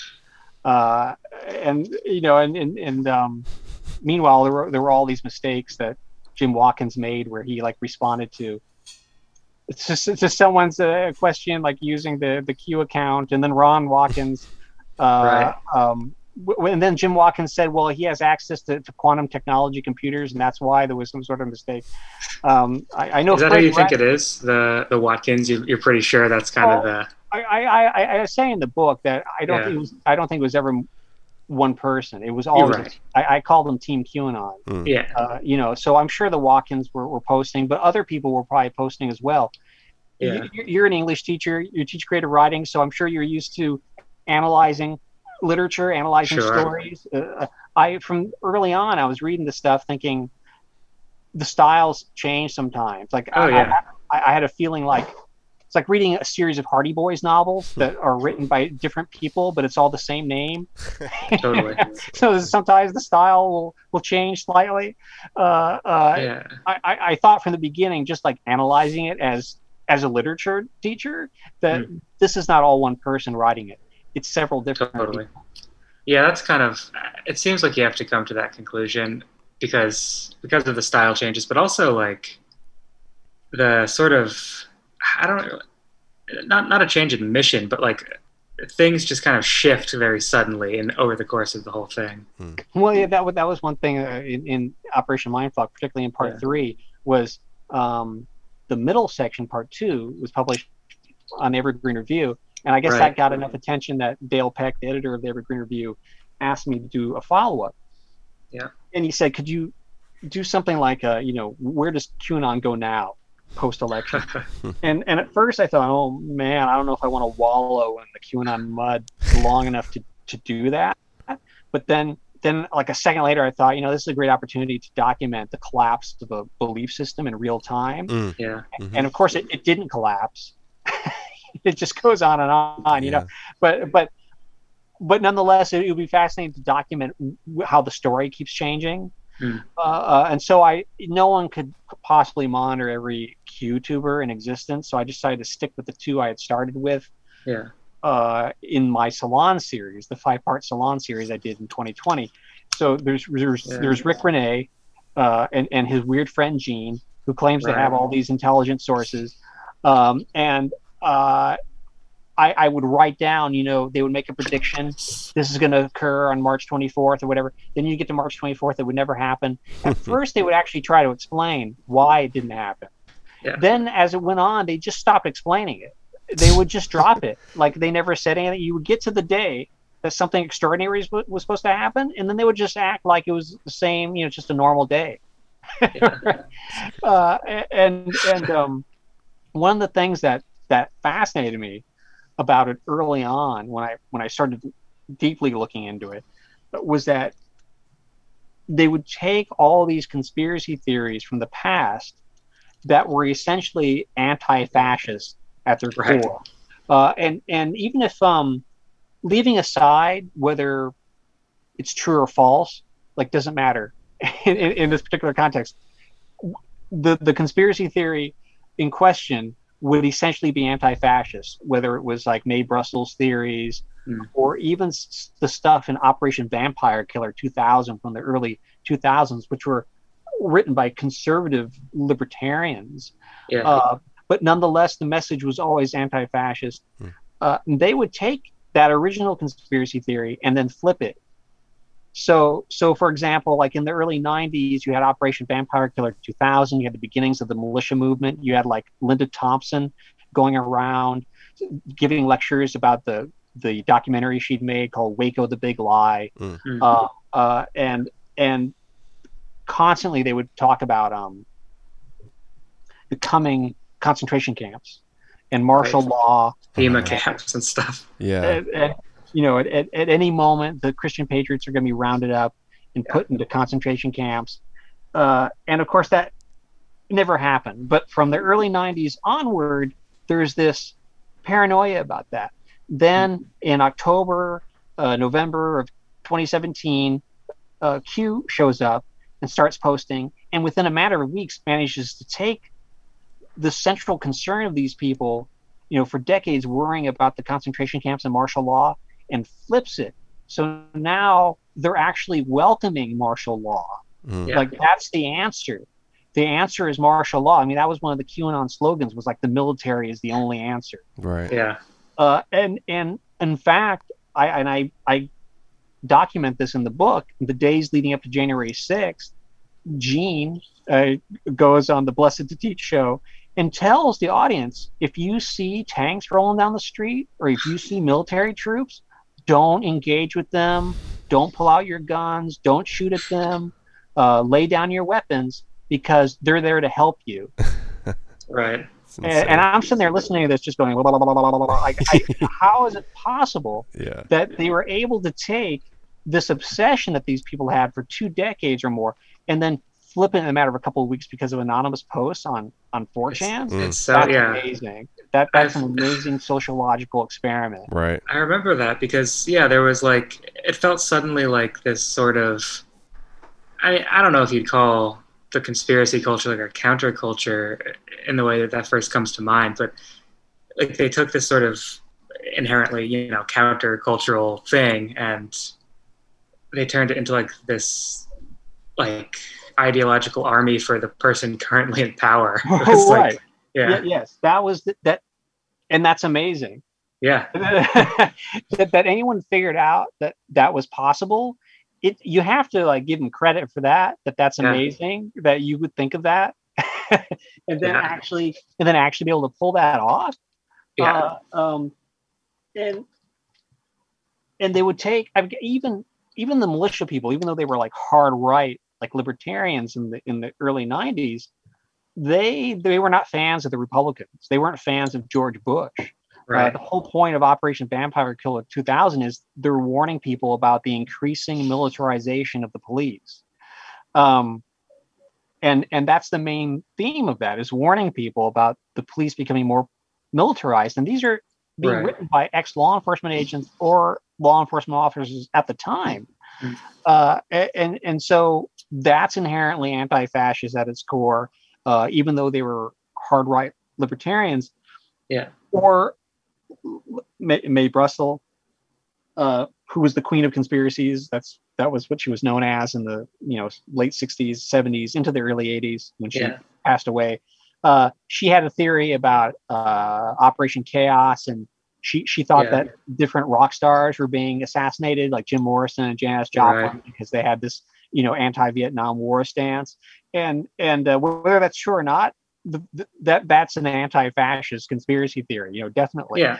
They, in Out of Shadows, they take that and they flip it so that now the rock stars are actually the perpetrators of the conspiracy. Frank Zappa and Jim Morrison, because their fathers were in the military, they were actually the MK Ultra progeny of the U.S. military, who were sent out like Johnny Appleseed to spread LSD and socialism amongst the otherwise church-going children in America. Of course, in reality, in my experience, high school students don't need any encouragement from the CIA to experiment with drugs.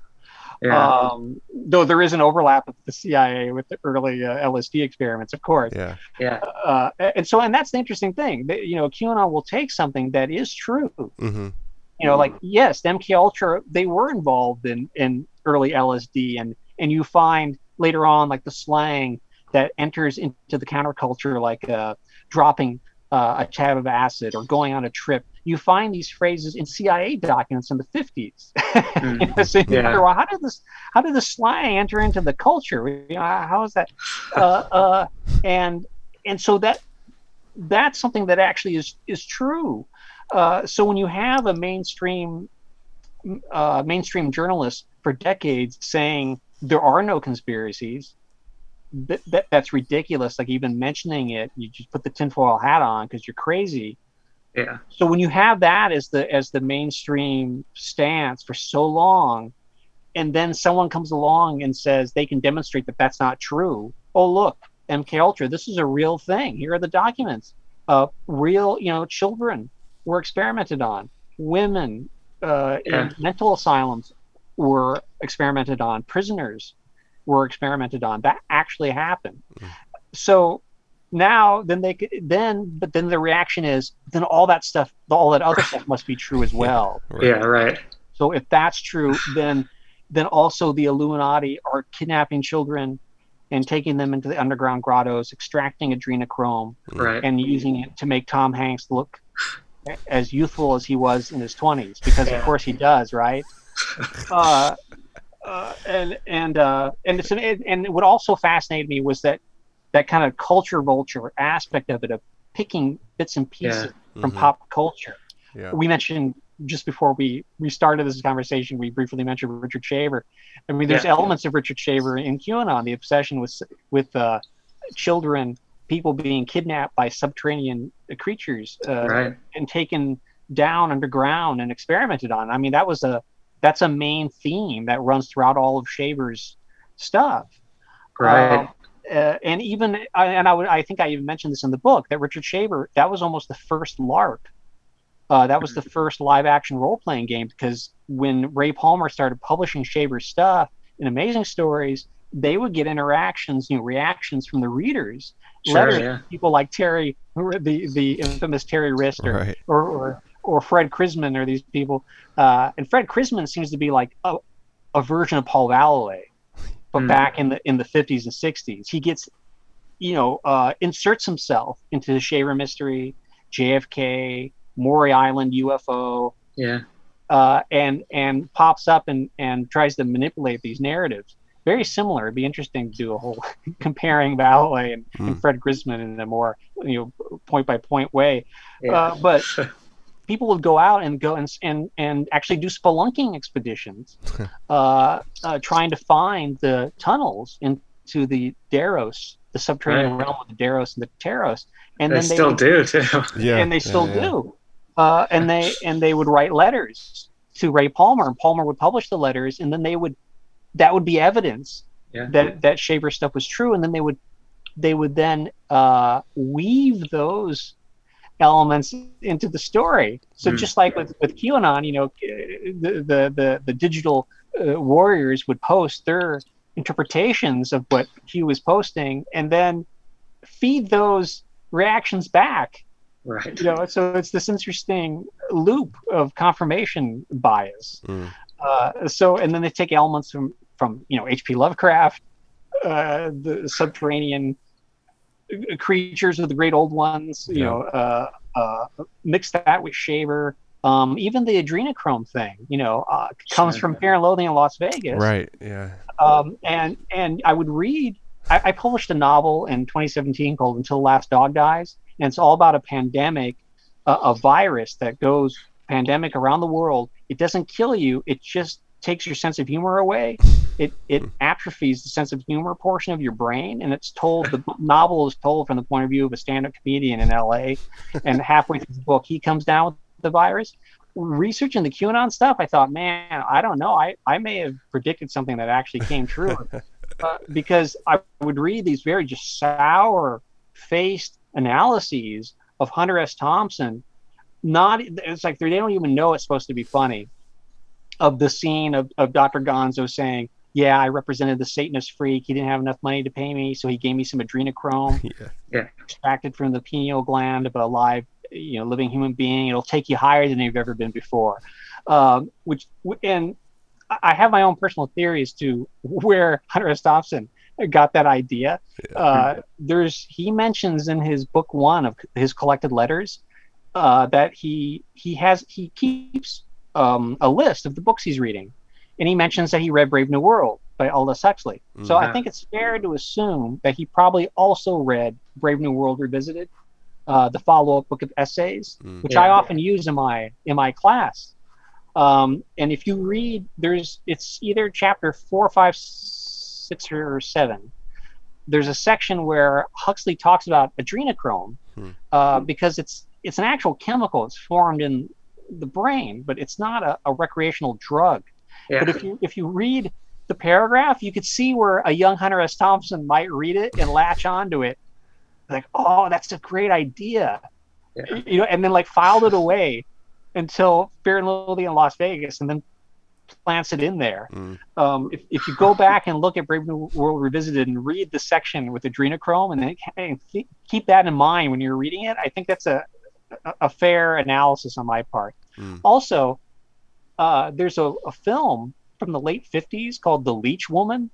It's a horror film about this expedition into Africa, and there's this tribe there that will extract fluids from the pineal gland of a living human being. They have to kill you in order to extract it, and then the leech woman will drink it and become young again. and it's just this cheap jack black and white horror film from 59 or 60, made by Universal Studios. So the idea of pulling in these elements from like Pulp Fiction and pop culture and weaving them all together in this giddy kind of way is on one hand brilliant, and then on the other hand extremely insidious. The podcast Conspiranormal, Adam Sain's podcast. He interviewed Jonathan Bankin last year. Jonathan Bankin just wrote a book called Close to Zero, and the subtitle is How Donald Trump Fulfilled His Apocalyptic Vision and Paid His Debt to Putin with a Devastating Biological Warfare Attack on America. That's a long title. But it's an interesting book. I don't know that I agree with everything in the book, and I haven't read the whole book. I started reading it. It seems fascinating. But, Bankin wrote the 50 Greatest Conspiracies of All Time back in the early 90s. And during the interview with Adam Sain, he was talking about January 6th. And he said this, and I've heard this from other people who were involved with the conspiracy research stuff in the zines in the 80s and 90s. Bankin said that he almost felt a little guilty for promoting this early on in the beginning, in the early 90s. And he said, I always saw it as an inherently countercultural thing to do of questioning consensus reality. Like there could be no way that could ever be hijacked. And he said even today I feel like that's totally valid. Like that was a totally valid point of view for me to have in the early 90s. He said, however, nonetheless, there is a kind of trace of guilt about it, and he had sort of a more balanced view of it. But I communicated with someone else who was extremely well known in the conspiracy field, particularly in the 80s and 90s, and kind of dropped out. I promised not to tell anyone that I was interacting with him in any way. So, but he was like very guilt ridden over it. I mean, he felt like, I almost felt like I had talked him in off the ledge or something, like that he was like directly responsible for January 6th because of the things he talked about in the early 90s. I think that's going a little overboard to take on that much responsibility for something. I mean, there's no way that someone like Jonathan Bankin or even like Robert Anton Wilson could have known that someone would come along and figure out how to hijack that. I mean, it's similar to if you read Andre Breton's Manifestos of Surrealism, he talks about how when he and Salvador Dali and Max Ernst first came up with this whole surrealist movement, the whole point was to turn upside down consensus reality, the reliance on the church, and that it was essentially inherently countercultural movement. And so later in the 50s, Andre Breton was amazed that Madison Avenue was able to hijack aspects of surrealism and use it to sell products. So I think that that's why in Cryptoschatology there's that chapter you named the dwarves, where I talk about guerrilla surrealism and corporate surrealism, and that you have this battle between the two, and so in a way, I guess the trajectory of conspiracy research from the late 80s and early 90s to now, you could probably write an essay paralleling that with surrealism and how that was hijacked by Madison Avenue and corporations. Yeah, that's a good point. So, yeah, I don't think these people need to feel guilty. Anyway. No, yeah. I mean, I think it's like even now, like knowing what we know about the sort of potency for these things to drive cultural forces to really strange places, I don't think the sort of inquiry into these subjects is inherently bad, you know? No, in fact, you could argue, in fact, that the original hijacking occurred when Robert Anton Wilson and his Discordian friends hijacked it from the right wingers. Yeah. Right. Right. in the first place, because it was originally the John Birch Society who was spreading the stories about the Illuminati and the socialists and mind control, fluoride in the water. And Robert Anton Wilson and his friends said, "Oh, that's a good idea. Why don't we take that and we'll accuse those guys of being the Illuminati, and Henry Kissinger and Richard Nixon." And I love the fact that Robert Anton Wilson has enough of a sense of humor that he didn't stop there. Like Robert Anton Wilson and his Discordian friends had a sense of humor that was more inherently artistic than the QAnon architects, because they went to the trouble of accusing themselves of being part of the conspiracy. They actually went out of their way to write letters to like Playboy saying Robert Anton Wilson is a member of the Illuminati. I know this. Right. Meanwhile, they're the ones writing the letters. Yeah. I love that kind of, pranksterism. Right. Yeah, you need that. Otherwise it kind of becomes this joyless, I don't know what, like, I guess just paranoia. Yeah. Well, I had a friend who was involved in the Q posts early on, because I was aware of them, but was essentially ignoring them until the beginning of the lockdown. And this friend of mine was there and saw the first Q post when it popped up, and he said that he and his friends were convinced that whoever this was, at least the first 2 or 3 posts, were actually being posted by someone with access to the White House. He posted these photographs of the Christmas tree inside the White House, and it seemed like it was actually someone who had access. Yeah. And they took it at face value that whoever this Q was actually genuine, at least the first initial post. And so, but after that, he said it became a kind of giddy kind of Q posting where he and his friends, they were all posting his Q. And then some outsider would come in and try to apply logic to it and go, this whole thing doesn't really make any sense. And they double down on the guy and go, oh, get out of here. You're a member of the deep state. You don't know.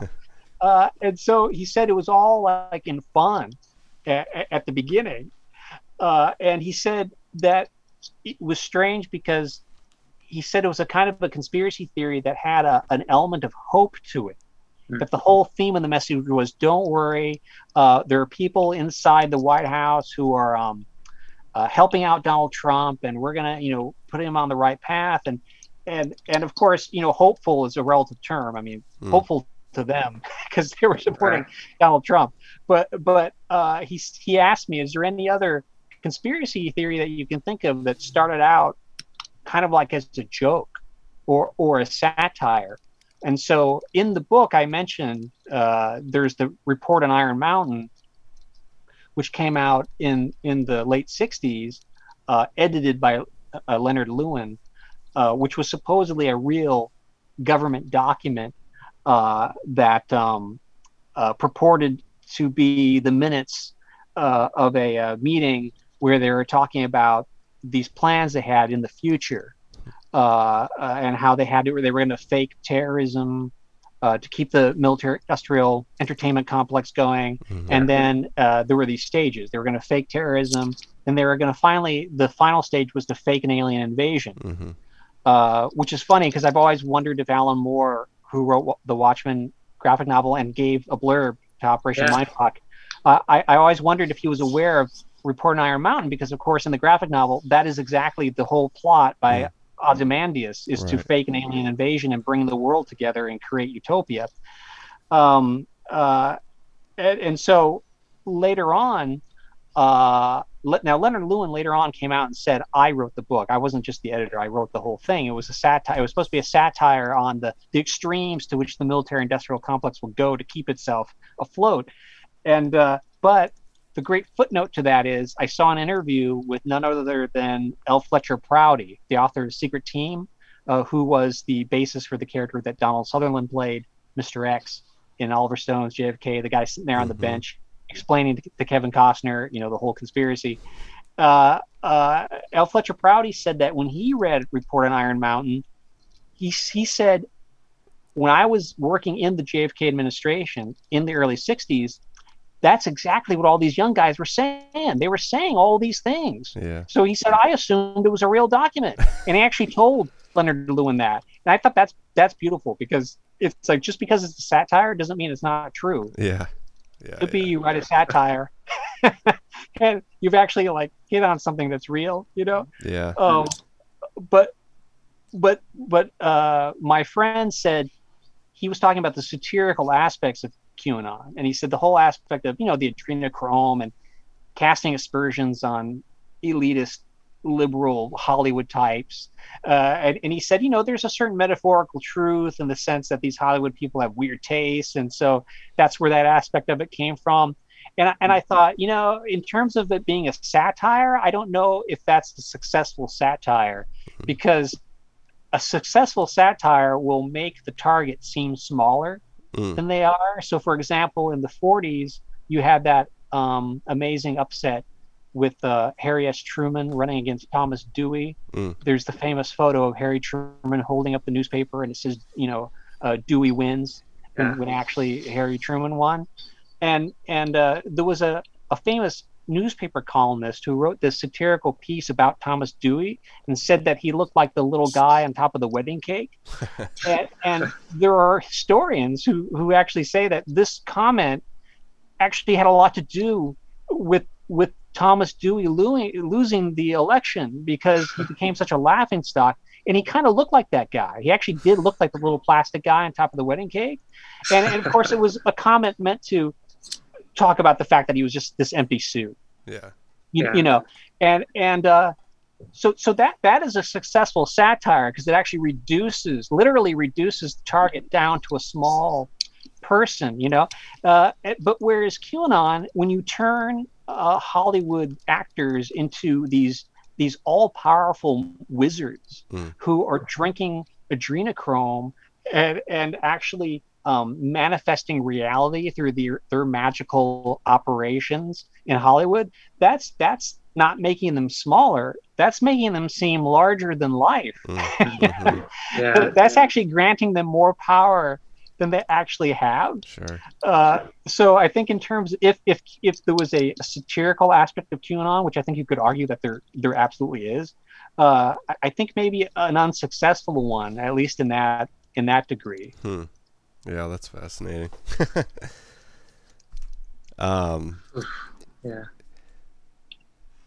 Yeah, Robert Anton Wilson's such an interesting character to bring up in that case too.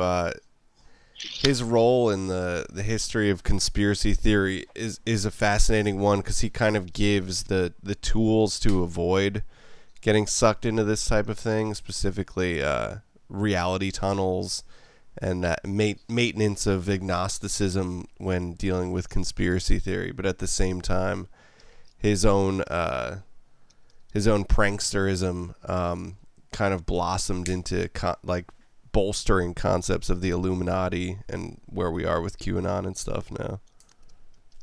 Right. Well, Robert Anton Wilson said that when he and his friends started doing the Discordian Operation Mindfuck project, he said let's offer, instead of just having the right-wing version of these conspiracy theories around, let's offer our version, and then you can pick and choose, you know, what you want to believe in. And he said, if liberal intellectuals in the 60s and 70s wanted to choose to live in a paranoid reality tunnel, that was their choice, you know. But he said he hoped that once you'd explored so many of these alternate realities, that eventually it would kind of break you out of any one of them. And you would realize that you had an embarrassment of riches to choose from in terms of what reality you wanted to live in, and why would you choose to live in a pessimistic, negative one. There's a great quote where Robert Anton Wilson said, and I have this like hanging up in my office. The quote is, "When you define the power elite as somebody else, I regard that as a loser script. I define the power elite as myself and my friends, and that's a winner script. The way to accomplish things is with a winner script. I define myself as a winner. I define my program as winnable. I count on the stupidity of whoever seems to be in power to undo them eventually because, as I've said, every conspiracy has a natural lifespan. Every conspiracy collapses by double crosses from within or by superior cleverness by rival conspiracies. Stupidity has a definite evolutionary function. I'm all for abolishing stupidity, but before it goes, while there's still a lot of it around, we should pay tribute to it. That's pretty good. And he also said that he didn't believe in one monolithic conspiracy because if there was one monolithic conspiracy, the world would make sense. And since it doesn't make sense, that means that there's a lot of little conspiracies all combating each other at the same time, which I heard Timothy Leary say, and you can, since you teach English as well in university, you'll be able to understand this. Timothy Leary said that, he worked at Harvard. He was a tenured professor at Harvard in the 50s, and then had the most epic of midlife crises, and turned into the Pied Piper of LSD, right? And gets thrown into Folsom and breaks out with the help of the Black Panthers and goes to Algeria, and then he's kidnapped by the Black Panthers and escapes from them and eventually ends up back in prison. And he said that when he was in the rec yard with all these other, that's another great thing. When he first enters into the prison, when they give all the inmates an initial psychology test that they have to fill out, and it's the one that he created when he was at Harvard. He's given his own test upon entering the prison. When he was out in the rec yard and he's seeing all the various gangs that inevitably form in any prison, he said he suddenly realized that the power structure of the prison was the same exact power structure at Harvard. It operated in exactly the same way. It was just that it was a different variety of personality. You had these rival gangs. They were all out, Machiavellian attempts to stab each other in the back, all these power moves. And it was the same exact phenomenon. He'd gone from Harvard to get away from all this and ends up in prison and is dealing with the same thing. Crazy. That enters into that, that reality of the world doesn't make sense because of these conflicting conspiracies. And that's, if you've ever spent any time in academia, you'll see that all people vying for power in the most mundane ways. You're shocked at what people will do to get control of a small, petty amount of power. Yeah, that's fascinating. And then you think, okay, blow that up to like you're in the White House. Yeah. What would you be if someone's willing to do this to become like the co-chair? Yeah. What would they be willing to maintain power if they were president of the United States? Right. Yeah. There doesn't seem to be a ceiling to that. Yeah. I think we got a pretty lengthy episode here. Maybe you could tell us where to pick up the new book and Chameleo as well, and the other books. Chameleo, Operation Mindfuck, they're both available on Amazon. If you don't want to deal with a giant evil corporation, then they're both available from Or Books as well, orbooks.com. And all of my other, Until Last Dog Dies, the novel I mentioned, that's on Amazon as well. They're all on Amazon. Cryptoschatology as well.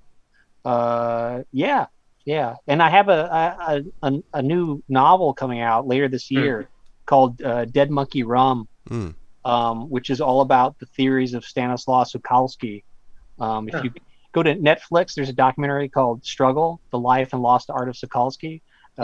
He was a very famous artist in Poland who came to America and developed the theory that most of the fascists that we deal with on a daily basis are the progeny of Yetis raping human women and creating hybrids. Yeah, I saw that. I saw that documentary. Yeah, that's great. Yeah. If you look closely, I'm thanked at the end. I'm giving a thank you credit at the end of that documentary. If you look closely, you'll see it. You'll blink and you'll miss it.